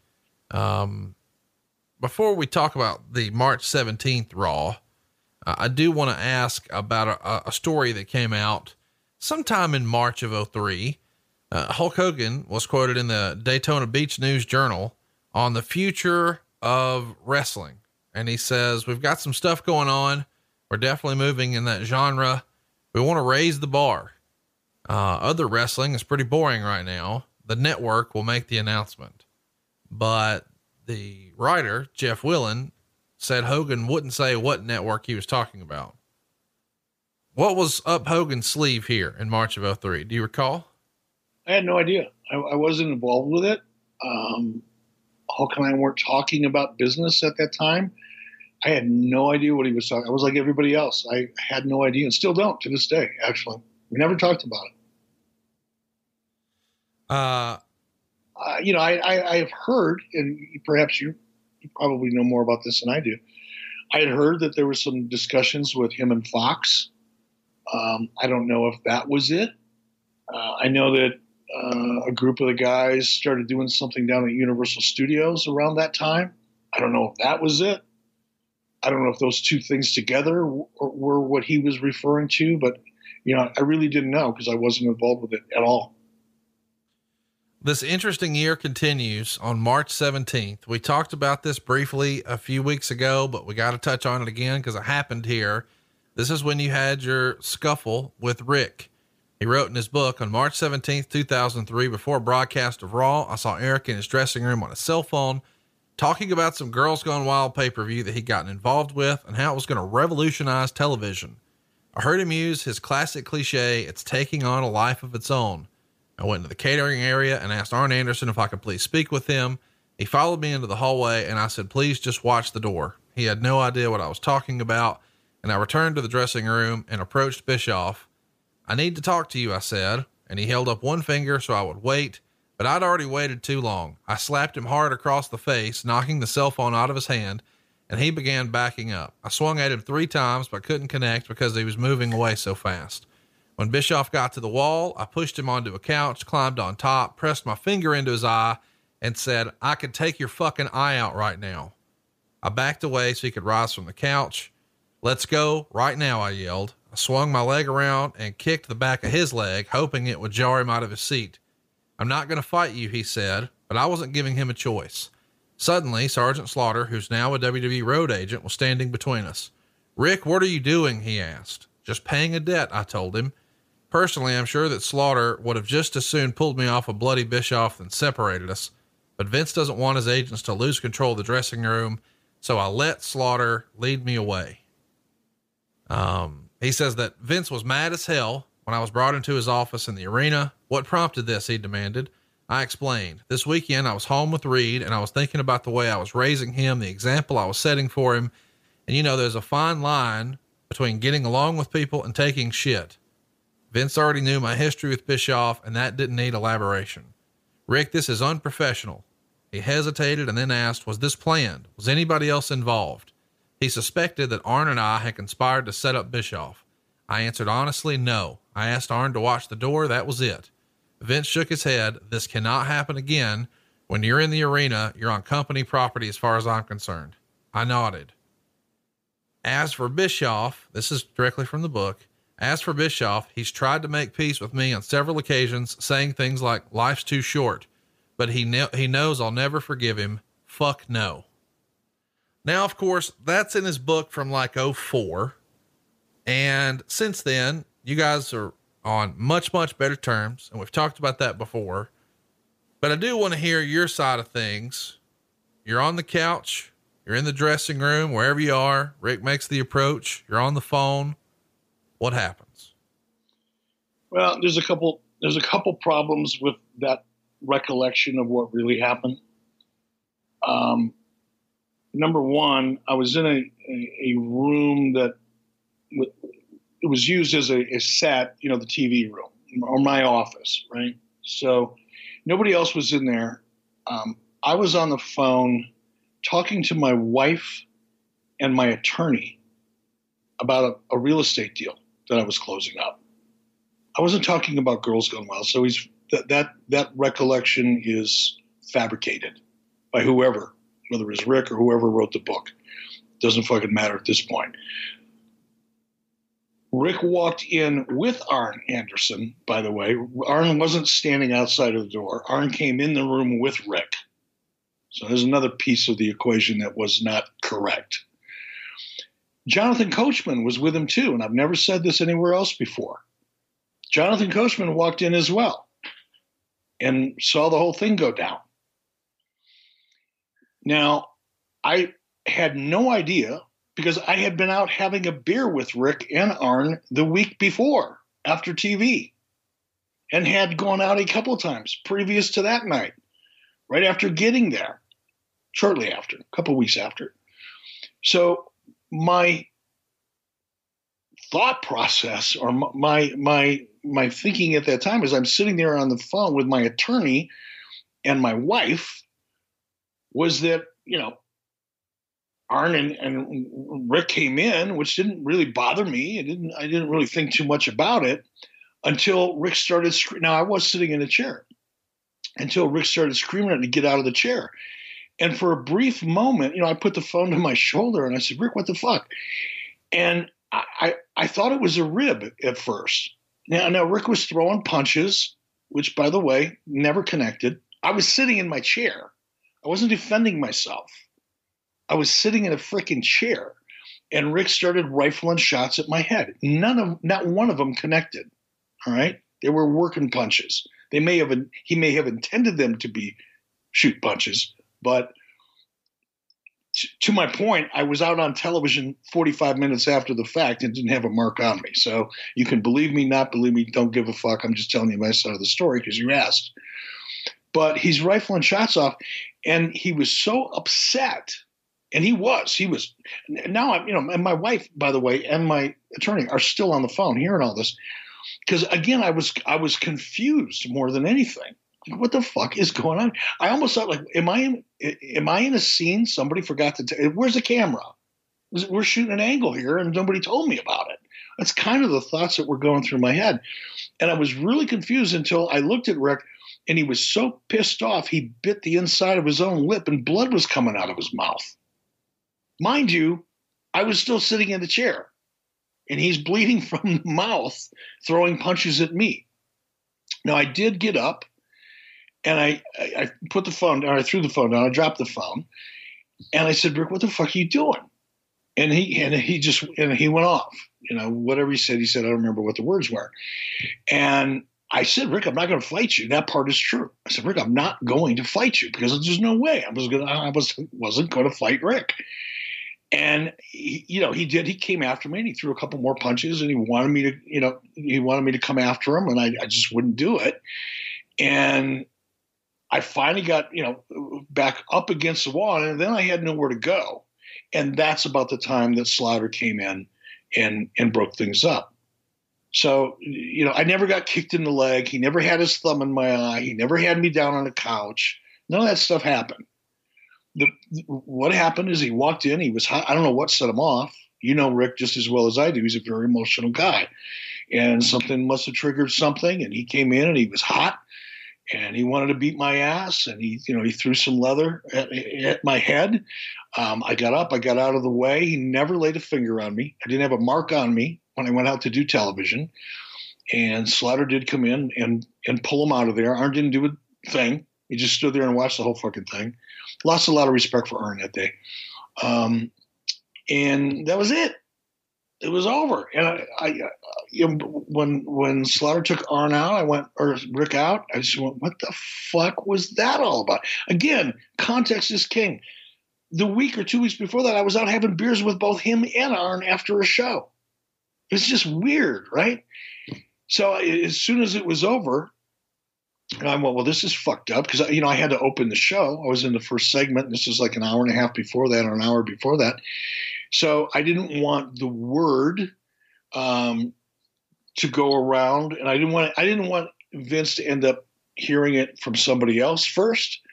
So I went back to Vince's office, which I never did. I never went back to his office, never tried to talk to him during the course of the show. Unless somebody I had a question over, in a performance that he was involved in, I left him alone. So I went back, knocked on the door and went in. I said, Vince, I don't know what the fuck just happened, but here's what just happened. It's all cool with me. I got no issues, but I want you to know, I didn't fight Rick. I wasn't going to fight Rick, not at an arena. He said, all right, I'll look into it. Boom. That was it. And I walked out and, Jerry Briscoe met me. Now, by this time, Jerry Briscoe had heard about what was going on. And Jerry was upset. Jerry did his best. He thought I'd be a lot more upset than I was. I really wasn't upset. I was confused. More than anything, I was like shocked and confused. Like I said, he never laid a finger on me. I was never concerned about getting my ass kicked at that point. I was just fucking confused more than anything. What was your conversation with Vince like after that? I mean, did you have a conversation with Vince? No, I did. As I told you, I went to his office right after it happened, right after they got Rick out the door. I went to Vince's office because I knew the word was going to get out. I didn't want it to get out secondhand, third hand, or fifth hand. I wanted him to hear my side of the story before, it got blown out of proportion or anything else. I'm not suggesting that Rick or Arn or anybody else would have twisted or distorted anything, but I wanted to make sure that Vince knew, I didn't do anything to provoke Rick. At the very least, I didn't do anything, at least that day. Obviously, I did a couple years earlier, 5 or 6 years earlier, I guess I did provoke him. And I understand that. I'm not making light of it. But that day, I certainly didn't do anything. I was, like I said, I was talking to my wife and my my lawyer about a real estate deal. So, yeah, I did. I went to Vince's office. I said, look, I'm as confused as anybody, but here's exactly what happened. I just want you to know I didn't provoke him. I didn't do anything to provoke him. It just happened. What did Vince say, though? I think he was as confused as I was, and I made sure he knew, look, I'm fine. He said, are you all right? Are you okay? I said, yeah, I'm fine. There's no issue. I'm fine. I'm just letting you know what happened because I wanted to tell you before anybody else did. He goes, all right, I'll look into it. That was it. It was about a 45-second conversation. On that episode of Raw, Austin beat you in a no DQ match. And, no surprise there, I guess. The night after WrestleMania 19, Goldberg debuts on Raw and attacks The Rock. We haven't spent a lot of time talking about Goldberg in the WWE. What was your relationship like, if there was one at all, when you were in WWE with him? It was good. But there was, Bill and I had our moments towards the end of WCW. There were a couple periods of time there that were, less than, great friends. We'd done a lot. We were friends. We went to Sturgis together a couple times. We did a lot of things together. But there were moments during that period of time where we were on opposite ends of the equation. Certainly when I was negotiating his most recent contract in WCW, we were definitely on opposite ends of the equation. But once all that was behind us, it was behind us. And by the time he got to WWE, I think he probably figured I was one of the only friendly faces there, that he knew he could trust. Around this same time, Wade Keller would report that there was consideration to calling Tony Schiavone and having him be the person that was hired by Eric Bischoff to replace Jim Ross for a few weeks. It would play into the history of Bischoff and WCW and the real life rivalry of sorts between JR and Tony Schiavone. Dunn, however, rejected the idea. That's Wade Keller's account. Did you ever hear about the idea of bringing Tony in? Never once. But then, look, it could have been true and it wouldn't have ever made it to me. Sure. Like I said, nobody ever talked to me about anything until the day of the show. Anything other than, the issue with, whether or not I was comfortable working with Steve and things like that, or, getting makeup a month early because it was required and things like that. But beyond that, I had no idea what I was doing or what they were doing until I got to TV that day. On the April 21st Raw, you come on to Lita suggesting that you could get her into Playboy. She blows you off, so you fire her. A week later, you book yourself in a match against Trish Stratus with the stip that she'd have to spend the night with you if she lost. And later in the show, you beat her in a no DQ match when Victoria and Jazz interfered. And afterwards, Linda McMahon arrives at the building and introduces Steve Austin as your new co-general manager. And he gives you a stunner to end the show. So how was your night with Trish? It was, without question, one of the most amazing evenings I've ever experienced in the professional wrestling business. At least in my mind. Sure. At least in my mind. On the May 5th Raw, you and Chief Morley walk out to dispute Austin's ruling about bringing the Intercontinental title back and having the winner of the Battle Royal at Judgment Day be the new champion. Eventually, you come around to the idea and agree, though, and Austin introduces JR as returning to be the play-by-play commentator, which means Coach is no more. And right after that, Jerry Lawler beat Chief Morley when Jim Ross interfered. And per the match stipulations, you agreed to give JR his job back permanently. And afterwards, Austin gives Coach the stunner and you fire Morley as the chief of staff. And later in the show, Austin makes some renovations and removes your office furniture to make room for all of his beer. So this is off to a fun start. You guys are clearly having fun with all this. No doubt. And by the way, anybody that would have cleared out my office and replaced it with beer would have been good by me. On the May 12th Raw, there's a skit where you set up Freddie Blassie for an encounter with 3-minute warning. And then you tried to follow through on your plan, but Austin steps in and announces that he's rehired the Dudleys. Let's get to the Judgment Day pay-per-view. We're in the Steve Austin suite and Austin is talking to a woman about ordering food. And then you walk in and Austin asks what you're doing in his suite. And you say, we're co-GMs. That means 50-50. And he says, can I make myself a wonderful host and give you this hot dog? And you decline. Austin takes offense. So you bite into it. And then you ask for a mixed drink and he says, nope, only beer. So you accept the beer. Austin toasts it, which knocks it all over. Eventually, of course, the storyline here is we're going to get you drunk, and he's making fun of you sipping beer rather than chugging it. And, he eventually gets you completely bombed. You're not feeling well. He gives you a slice of pizza out of his pocket.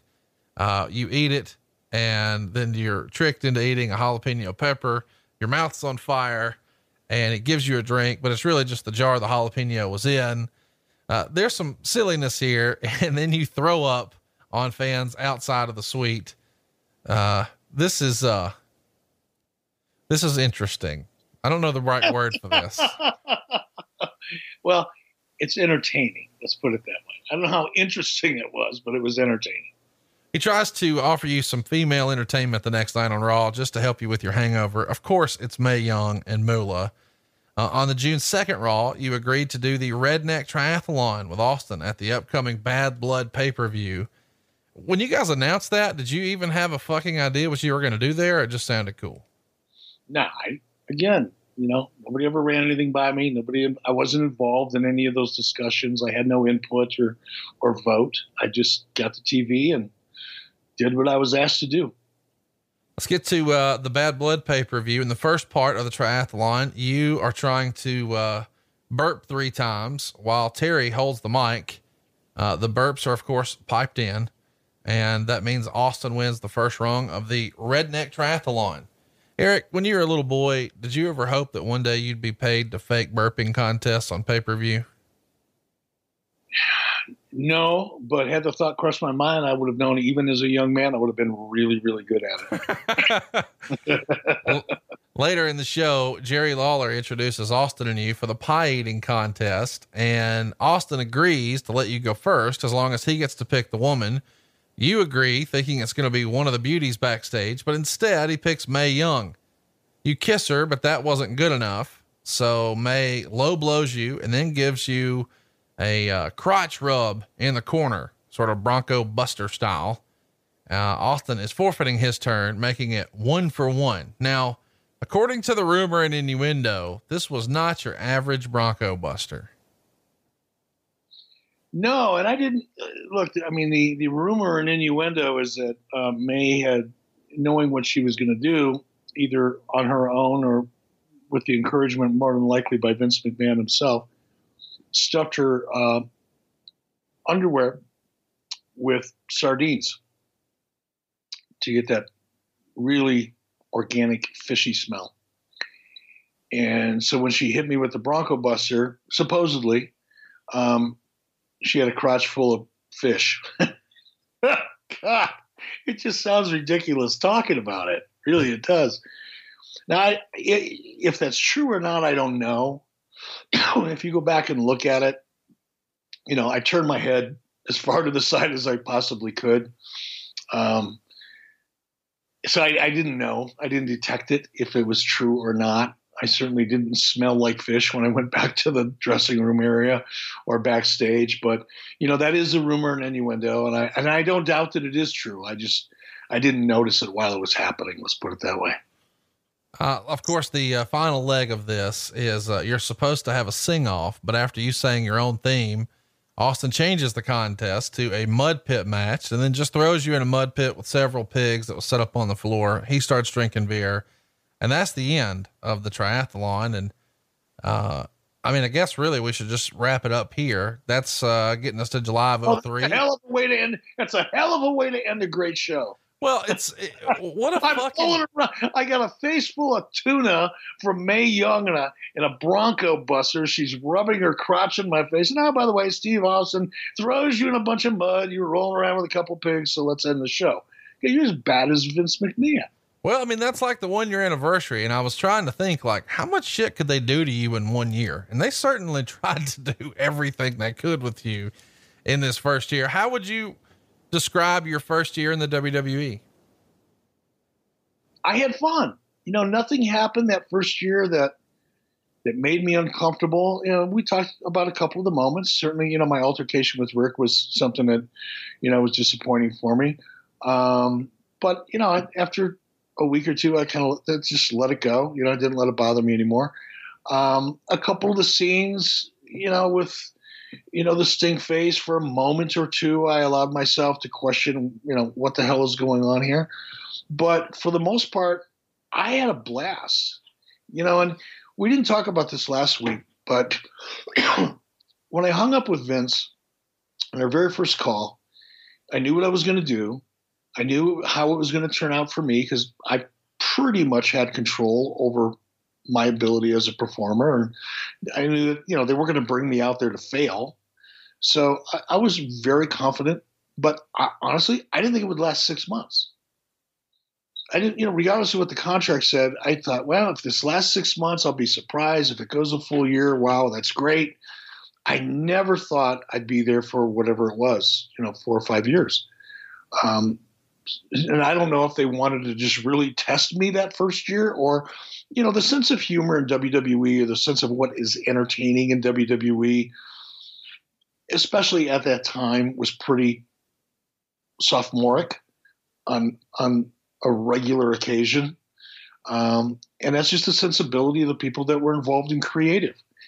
And like I said, it wasn't just me. They'd done the same things to each other and, to Vince's own family. So none of it surprised me. None of it disappointed me. None of it made me feel really uncomfortable for more than a minute or two. And when I look back at it now, I thought, wow, that was a hell of a first year. And I like to think, at least, that the reason I did stick around as long as I did is because I did do the best I could at what they asked me to do, as ridiculous as some of it may have been. Looking back to, and I touched on this last week with you, one of the things that Vince McMahon asked me on that very first phone call, is there anything that you won't do? And I thought about that often, when I saw the creative. And when I told him no, other than moving to Connecticut, there's nothing I won't do. I reminded myself of that, from time to time. And I like to think, like I said, I stuck around as long as I did because I did everything they asked me to do, and I did it to the best of my ability. Let's take a question here before we wrap this week up. And this is a great question from JP Hines. I believe this one's from Facebook. Did you and Vince ever talk about the fight challenge you issued him on pay-per-view at Slamboree? Never did. Never did. And that's probably one conversation I wouldn't mind having with Vince even to this day. Just because I know how he is. I didn't know, again, we talked about this before. When I issued that challenge to him, I didn't know Vince McMahon. I had no idea what he was like as a person. I didn't know where he came from. I didn't know what he was, I just didn't know him. He was just a big guy with, stuffed suit. That's it. I didn't know what he was about. But knowing him now, as I know him now, and as I know of him more, certainly after having worked there for a couple of years, I'm shocked he didn't show up. And I would really like to have that conversation. I've heard from different people that were there, that were close to him at the time, that he really wanted to and had to be talked out of it. I don't know if that's true or not true, or if it's mostly accurate or partly accurate. But yeah, I wouldn't mind having that conversation with him just to know what was going through his mind. Well, I can't wait to hear what was going through Vern's mind with some of the silliness that happened at the end of the AWA. And that's what we're talking about next week. We're going to focus on Eric's time in the AWA. He is at E Bischoff. I am at Hey, it's Conrad, and we are out of time. We'll see you next week right here on 83 Weeks with Eric Bischoff. John brings his skewed sense of humor. Jeff brings tips to cut strokes off your next round. Together, it's those weekend golf guys. They'll pay a lot of money to PXG and Titleist and Callaway and on and on and on, right? How many yards do you think you're going to pick up with that extra driver? I think I can get an extra 5 to 10. What if I give you 15 to 20? You pay me more. Jeff Smith teaches on the sliding scale. Those Weekend Golf Guys, the podcast, part of the Believe Network. Just search BLEAV on YouTube or wherever you listen.